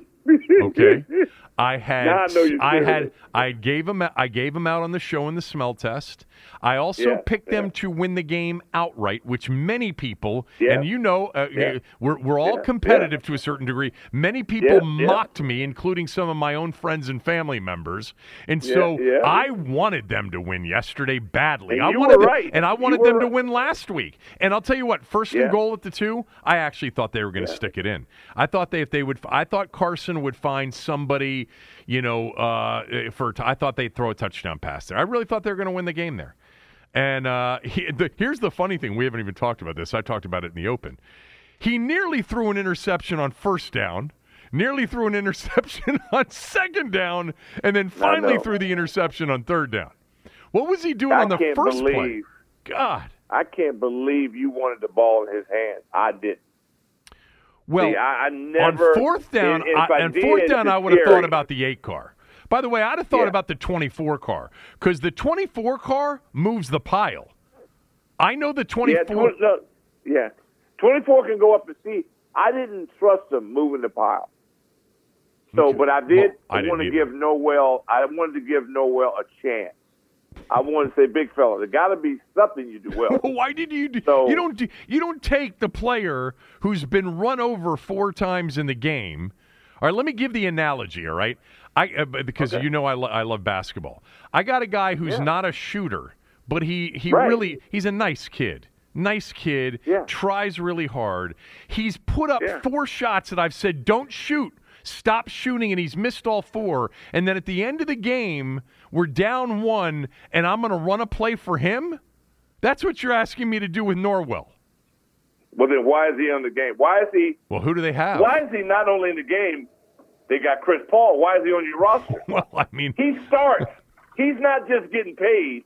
He starts for you. I'm good for loyalty. I respect Ron's loyalty to his former Panthers. Mm-hmm. I like that. I can understand that. But at what expense? Are you telling me this guy's the best you have? I hope then not. You're telling me that your recruiting of players is awful. Now you're killing your front office. See, I just keep saying, what do you do well? I mean, you got to do something well. but he doesn't, and you wanted to run it behind him on the final play. I mean, why do you bring him over to the sideline, you give him a big hug, you say, bless your heart, you're doing your best. There's some orange slices over there on the bench. We're going to put big Chris Paul in the game. You don't run the 8 car behind the dude that's been getting destroyed all game.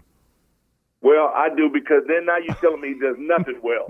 So, I'm assuming, so pass block is not his thing. He must be a hell of a run blocker. He's not now a pass blocker. Now you're telling me, no, he's not a run blocker either. I don't know. So I go, okay. So, well, he's got to be. The big dude, man, can play. He's had some moments. I'm just saying, give me what you have. And so is that it? I mean, that's really what in all your meetings, that's what y'all came up with? If we get down in this situation, this is what we're going to do? This is the play? How many times did 60 roll the snap back to the quarterback? 3. I think it was 4. Yeah. One was really low. Might have been 4. I mean, at some point, how do you have why? At some point, to your point, why do you have the quarterback in shotgun if the center? That's the first thing that has to work in shotgun snap. Thank you. Finally, you're back with me. It's the snap. Finally, you're back with me. Oh my God! Jesus Christ! I'm like going, what happened to Shin? Okay, now he's back. All right. Good God Almighty! But 60. You can't let him keep snapping if he can't get the snap back. What you're saying is that that's the best you got. So now that's a reflection now on front office, on all your people and gathering people. You got people over there. Larson's been there. Ishmael was there. You may not want him at the point of attack. Well, then why are you so much in the gun? They're just questions that if we end up on the 5 or the 2 or the 1, here's what we like. Everybody kind of knows that. Usually it only happens on Thursday or Friday. You go over this kind of stuff. And so what you're telling me is that was your best stuff. That was it. None of the plays were open whatsoever, and they were all to backs. And not on one of them you got a 6'5" tight end. But this one kid who has a unique skill set. Not once did we consider him or Terry. That's all I'm saying. It's easy after the fact. It's not my job to figure this out. It's theirs. And what you're telling me was that was the best. Okay, cool. If you're okay with that, then good. All right, we got Chicago on Thursday night. Your team is it is a big one for you personally, because God knows you'll hear it forever from your boy Bird. Yeah, well, I got him Wednesday. Well, like Neil. So what's up, man? Have you X Neil out? How come we don't hear Neil anymore? What do you mean you don't hear him? I don't hear him, but the frequency we once did. Yeah, no, we hear Neil all the time. Okay. Well, I don't know. You've got others now. You've got other contributors. No, I can't. When you don't pay these people, you have to mix them up. You can't ask them every day. That's not right. Oh, no. Why? You got so much sponsorship. I thought Neil was getting paid. My bad. Oh, okay. I mean, you're charging people to listen to your podcast. You got plenty of dough to pay people. Yeah. All right, good. Well, no, everybody has to pay. All right, good job. That they was pay fun. for you too. That was cool. That was fun. Thank you. Patreon. I hate it because what? Every time I'm on, I know Cool something happens. Is he okay? Cooley's fine. Yeah, I like having you on the day after the game. When you're available, but I can't ask you every week either because it's not fair to you. And and you're not available every week to do it. I'm always available for you. Okay. Always. Doc Walker is on Twitter at Rick Doc Walker.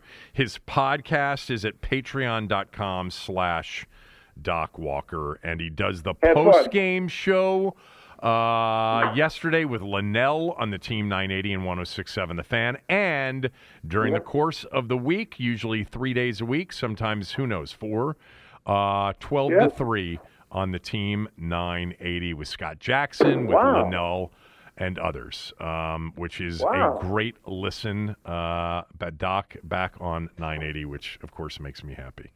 Well, with you on the pregame show, you and Hoffman, I live for it. I can't wait. I'm done with you. I got to go. See you. That was fun. Talk to you later. Doc Walker, everybody. Up next, we'll finish up by going around the NFL. Everyone is talking about magnesium. It's all you hear about. But why? What do we know about magnesium?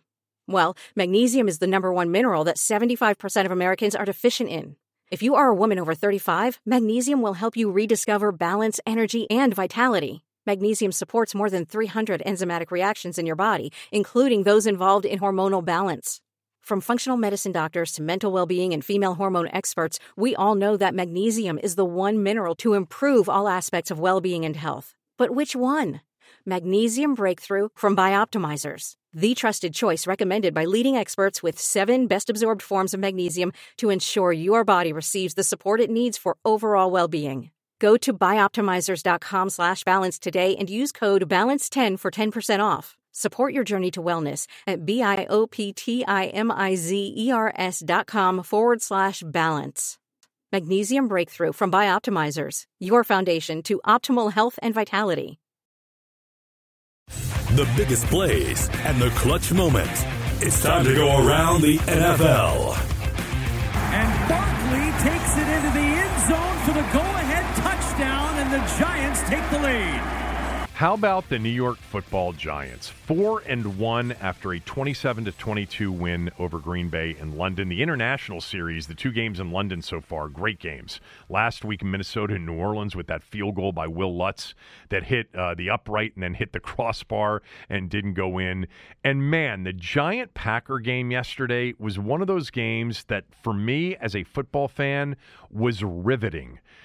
The Packers were up 17-3 in this game. The Giants had players out. Their quarterback, Daniel Jones, was playing on a bum ankle. This was his signature game.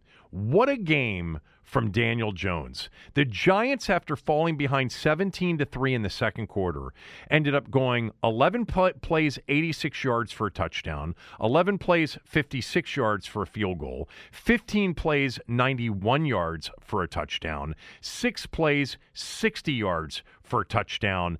That was their next 4 drives, end of the first half, through the fourth quarter, and they ended up taking a 27-20 lead and winning the game 27-22. The Packers, by the way, in the second half, all right, didn't run their 11th play on offense until there were 6 minutes left in the game. They went 7 plays punt, 3 plays punt. The Giants were dominating time of possession, and then they had a drive there at the end of the game where Rodgers ended up with 2 passes on 3rd and 1 at the Giants 6, 4th and 1 at the Giants 6, both of those passes being deflected. Unbelievable effort from Daniel Jones, 21-27, 217 yards. He rushed for another 37. He was on a bum ankle. They were incredible in big third downs. They were 6 for 11 on third downs. It just was a team that was 3-1, and it didn't look like a good team. You know, they'd beaten the Bears, the Panthers. By the way, the Panthers fired Matt Rule just moments ago. I saw that as a headline on ESPN. So Matt Rule, the first coach to be fired by David Tepper in Carolina. Matt Rule, the guy that replaced Ron Rivera. The Titans, they beat, early in the year in that kind of fluky comeback when they went for 2. But how about the job Brian Daboll's doing in New York? The Giants are 4-1, and yesterday was really a game in which, they're not great. They're not explosive. They had no real receivers other than Slayton in the game. Saquon Barkley got hurt at one point in the game. Defensively, they're good. I mean, they tackle well. They're well coached. Wink Martindale's there now as their defensive coordinator. I just thought that the Giant win yesterday was the most impressive win that I've watched so far in the last few weeks anyway, because it seemed so improbable, and it was such one of those gut check kind of a win, kind of wins. They were banged up. The quarterback was banged up, and they overcame all of it and won a game 27-22 to get to 4-1. Right there with Dallas and a game behind Philadelphia in the NFC East. The Giants have coming up the Ravens at home Sunday in the Meadowlands. So that will be an interesting game. I would have thought the Giants would have lost that game yesterday. I actually liked them and played them. They were one of the few games I played over the weekend that I actually won. I took them plus the 8.5 it went to at one point. So I was kind of rooting for them to hang in there, obviously. But really impressive across the board for them. Really incredible job Brian Daboll's doing early. It wasn't hard to upgrade that coaching situation because Joe Judge was such a nincompoop as a head coach. But, man, Daboll's got Daniel Jones playing the best ball of his career. And the Giants are tough. They're physical. They're banged up. They don't have a lot of they don't have a significant number of playmakers on offense except for Saquon. But that was a really, really impressive win. All right, now let's go out to L.A., to SoFi for the Rams and the Cowboys. 3rd and 1. Fake. Pressure comes. Stafford is buried. Ball is out. It's picked up by Dallas. Rumbling for the end zone is Lawrence. He's going to get there for the touchdown. That play came very early in the game on the Rams' opening drive. Still 13 minutes left in the first quarter. DeMarcus Lawrence picking up that fumble and returning it for a touchdown. The Cowboys' defense is lights out. There's no other way to say it. They're one of the best defensive football teams in the league. They're well coached. Micah Parsons, 2 more sacks yesterday. And the Cowboys are 4-1 with Cooper Rush at quarterback. This was not like a stellar day for them offensively.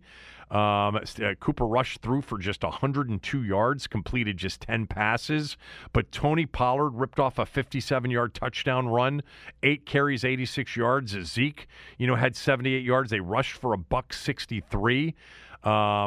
They only had 239 total offensive yards. But they got 3 turnovers. Stafford lost 2 fumbles, including the fumble that got picked up and run back. He had an interception. They sacked him 5 times. The Cowboys defensively are really carrying that team, but Cooper Rush has been great, and their running attack looks solid. Now, next week, Dallas and Philadelphia, Sunday Night Football. Will Dak Prescott be back? It sounds like they're hedging a little bit that he won't. It sounded like that he would before the Rams game, that he would be back for the Philadelphia game, but it sounded like they were leaning a little bit like Cooper Rush may get one more start for the Cowboys. They're at Philly at the Link next Sunday night for Sunday Night Football. Between the undefeated Eagles, get to them in a second, and the Cowboys who are 4-1. But, man, the NFL, Cooper Rush, 4 starts this year, 1 last year. He's 5-0 as a starter. The defense has clearly carried them, 20-17, 23-16, 25-10, 22-10. The Cowboys defensively are top 3 in the league. It's going to carry them all year long, but their running game is really in gear right now. Their play action off of it working. When Dak gets back, you'd think he adds, a much bigger element than what they've had at quarterback. But Cooper Rush has done a nice job. Cowboys 4-1. Let's go to Arizona for the Eagles and the Cardinals. And tie this up with 22 seconds remaining.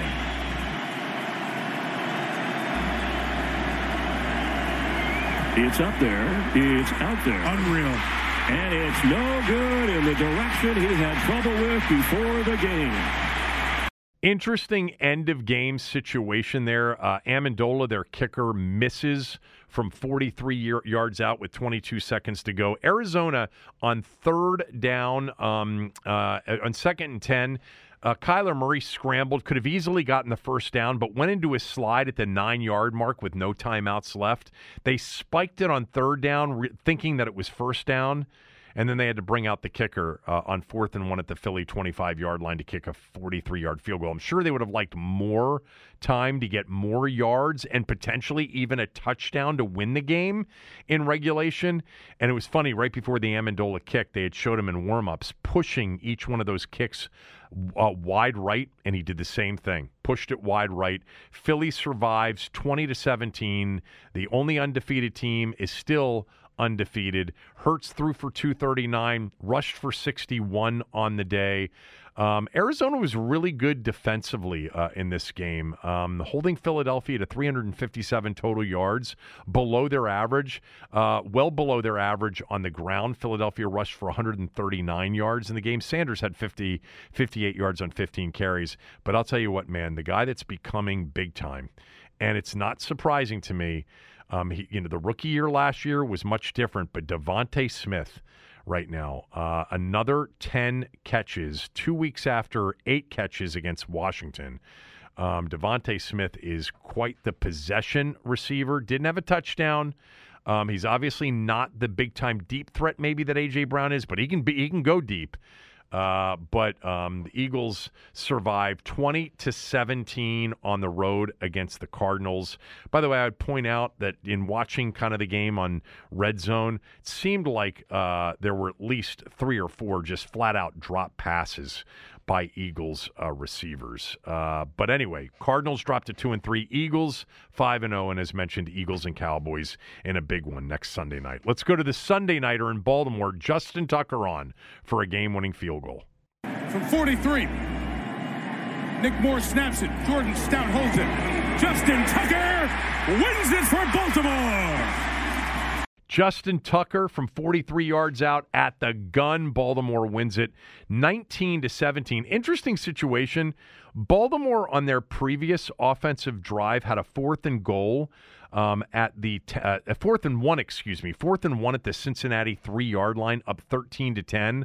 Last week, remember, analytics.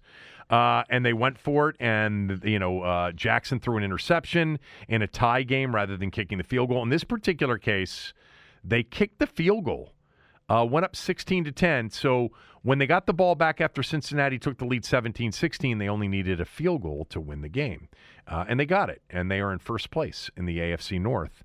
At 3-2. All right, let's go to Tampa for the most controversial call, maybe of the season. Tom Brady on 3rd down, scans the field and gets sacked.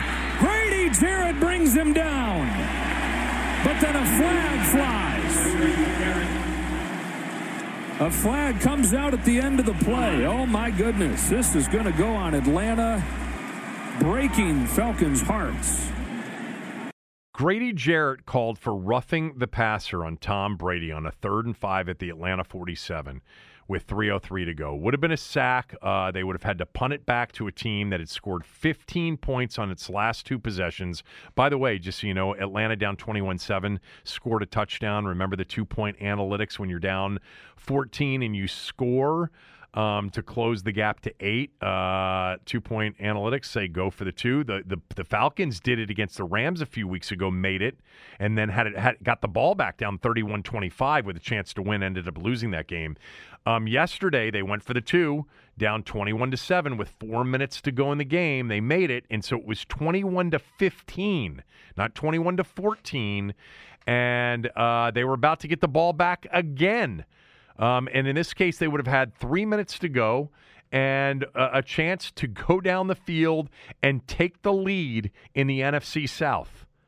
And that roughing the passer was called against Grady Jarrett, who, by the way, is having another great season. That's one of the worst calls I have ever seen. No exaggeration. I know we are off the Tua getting slammed to the ground a few weeks ago. I know Brady's 45 years old, but there was no hitting the ground with the head. It was a textbook tackle. He flung him to the ground because he is Brady, and if you don't fling him to the ground, who knows? He might have chucked the ball down the field to Mike Evans. It was textbook in every possible way, and Jerome Boger called roughing the passer and then defended it after the game. Said that he saw an unnecessary flinging to the ground of a quarterback rather than an easier tackle, I guess. Bottom line is they ran the clock out. They made another first down, and they were able to run the clock out, and Atlanta never touched the ball. Look, on these 15-yard automatic first down penalties, I think they've got to go to some kind of reviewability. Whether that's, a referee review from New York to basically pick up the flag. But that call, think about this. I know it's early in the season, but Arthur Smith, who's doing a great job in Atlanta this year, if they go down and they win that game, that's the possibility right there of being in the lead in the NFC South with a game up on the Bucs, head-to-head, game up overall, and the head-to-head advantage. They'd be looked at as the early surprise team of the year, and maybe they don't go down and score against a very good defensive team, obviously in Tampa, but they had just scored on the previous 2 drives. You cannot allow that call to stand. Jerome Boger, who's really and truly one of the worst referees in the game, you cannot allow Jerome Boger to potentially derail a season. You get to the end of the season, and that call may loom big for Atlanta, whether it's in the division or for a wild card spot, and maybe it's wishful thinking as it relates to Atlanta. That is horrendous One of the worst calls really anybody's ever seen. And I know it's the backdrop of Tua and the head injury and the whole thing. By the way, the NFL changed its protocol. They said that the neurosurgeon and the team doctor followed protocol correctly, and the Dolphins and the NFL and Dr. Sills are still saying that it was not a concussion, while the NFLPA believes it was a concussion. Whatever. They introduced this notion of if you have what's called, I think it's ataxia or something like that, meaning you've lost some motor skills, you're automatically out. Even if it's not a concussion, you're automatically out. We've got all this as a backdrop, but come on, man. That's textbook tackle, textbook sack. Atlanta's got a chance to win the game now, and Jerome Boger took that chance away. I think on automatic first down calls, these are calls that should be subject to review. I don't want a lot more review in the game, but I think the ones that result in an automatic first down that can essentially end the game for the team that gets the benefit of the call when the call is terrible, we need to see that call overturned. So I would look at automatic first down penalties, which would be that are subjective, understood, that could be reviewed by the group in New York. And you either pick up the flag or you let the flag stand. And it's got to be obvious, okay? It's got to be obvious, conclusive evidence like yesterday was that was not a roughing the passer. But anyway, I would do that. All right, there's one last game. This is Minnesota taking the lead in the NFC North at the end of a 17-play, 75-yard drive, the third fourth-quarter game-winning drive in 3 weeks for Kirk Cousins and the Minnesota Vikings. Cousins trying to sneak it. And Kirk Cousins. They're already popping off the fireworks. No signal yet. It looked like he was in, and he is for a go-ahead touchdown in the fourth. Cousins completed his first 17 passes of the game. That set a Minnesota mark. He's also in the midst of setting marks for the most consecutive games with a touchdown pass. 32 of 41 for 296 yards. The Minnesota offense is not leaving its number one player without enough targets. Justin Jefferson, 12 catches on 13 targets for 154 yards. He is sensational. The Vikings defensively are not very good, but they made a play at the end. It was a phenomenal play made by their cornerback, Cameron Dantzler, who stripped the Minnesota wide receiver of the ball after the Chicago receiver, as the Chicago receiver was in Minnesota territory, which would have given Chicago a chance to potentially tie the game at the end of regulation. Minnesota jumped out to a 21-3 lead, holds on for a 29-22 win. They are 4-1 and atop the NFC North. And it was a big day for the Minnesota offense, Kirk Cousins in particular. But the Chicago team that Washington faces, Justin Fields had a good game. 15 of 21 for 208 yards, 1 touchdown, his best passing performance of the year. Minnesota, again, not very good defensively. He rushed for 47 yards in the game, and they scored 18 points unanswered after falling behind 21-3 in the game. And they come into this game with the ability to run the football with a decent offensive line, and Fields off of his best game. So we'll see. There you go. They still have on defense, guys like Robert Quinn and Roquan Smith. Eddie Jackson. They have the ability defensively to be tough. And I think they're better coached with Eberflus than they were with Matt Nagy. I don't think there's any doubt about that. Should be an interesting game on Thursday night. All right, I wanted to finish up the show with this. Maryland lost to Purdue on Saturday, 31-29. It was really kind of a devastating game Look, Purdue was good in the game. Aiden O'Connell was outstanding in the game. This was a very evenly matched game. I'm not saying that Maryland, got completely hosed by the officials, which I'll get to in a moment, and lost to a team that was inferior, because Purdue's right there with Maryland. Aiden O'Connell threw for 360 on 30 of 41. he was outstanding. Maryland did a great job against the run. The only way Purdue could move the ball was through the air. Maryland had 3 turnovers in the second half from Purdue. Takeaways, they did nothing with them. I think they generated a total of 3 points on 3 second-half turnovers, and that's not enough. So Maryland missed the opportunity to kind of pull away with the 3 turnovers after, and actually they didn't get any points. They missed a field goal. After a fumble near midfield, 4 plays, they got stopped on downs. After an interception, they were forced to punt. And then after a fumble, they missed a field goal, a 52-yarder, with their very good kicker, Chad Ryland. I think there's some video out there that maybe Purdue was a little bit offsides on that 52-yard field goal. But the play that the game kind of came down to is that Maryland took the lead on a wonderful 12-play, 69-yard drive and a screen to Hemby, which scores a touchdown with 7:47 left in the game and gives Maryland a 23-17 lead. The extra point was blocked. It was blocked by a player that was in the neutral zone before the snap, and they never got it. Now, I've seen all the photos, I've seen all the video, and it was a much closer play than we all thought. His head was in the neutral zone when that ball is snapped. Should have been offsides, should have been another extra point attempt, but the missed extra point left that lead at 23-17. Purdue scored to go up 24-23.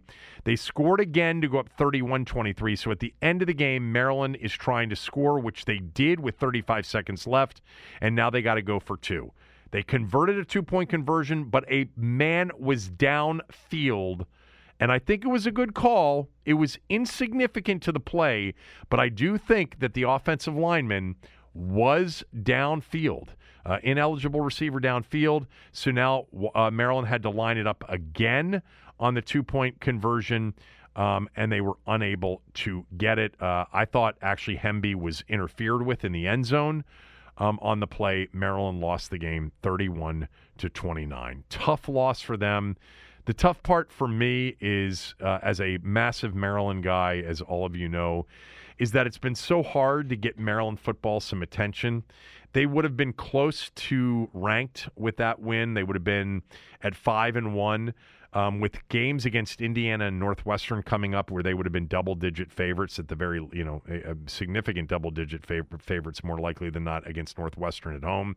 And a chance to get to 7-1 going to Madison, Wisconsin in early November, with like a number next to their name. Like, at that point with 2 more wins, they'd have been like the 20th or 19th ranked team in the country.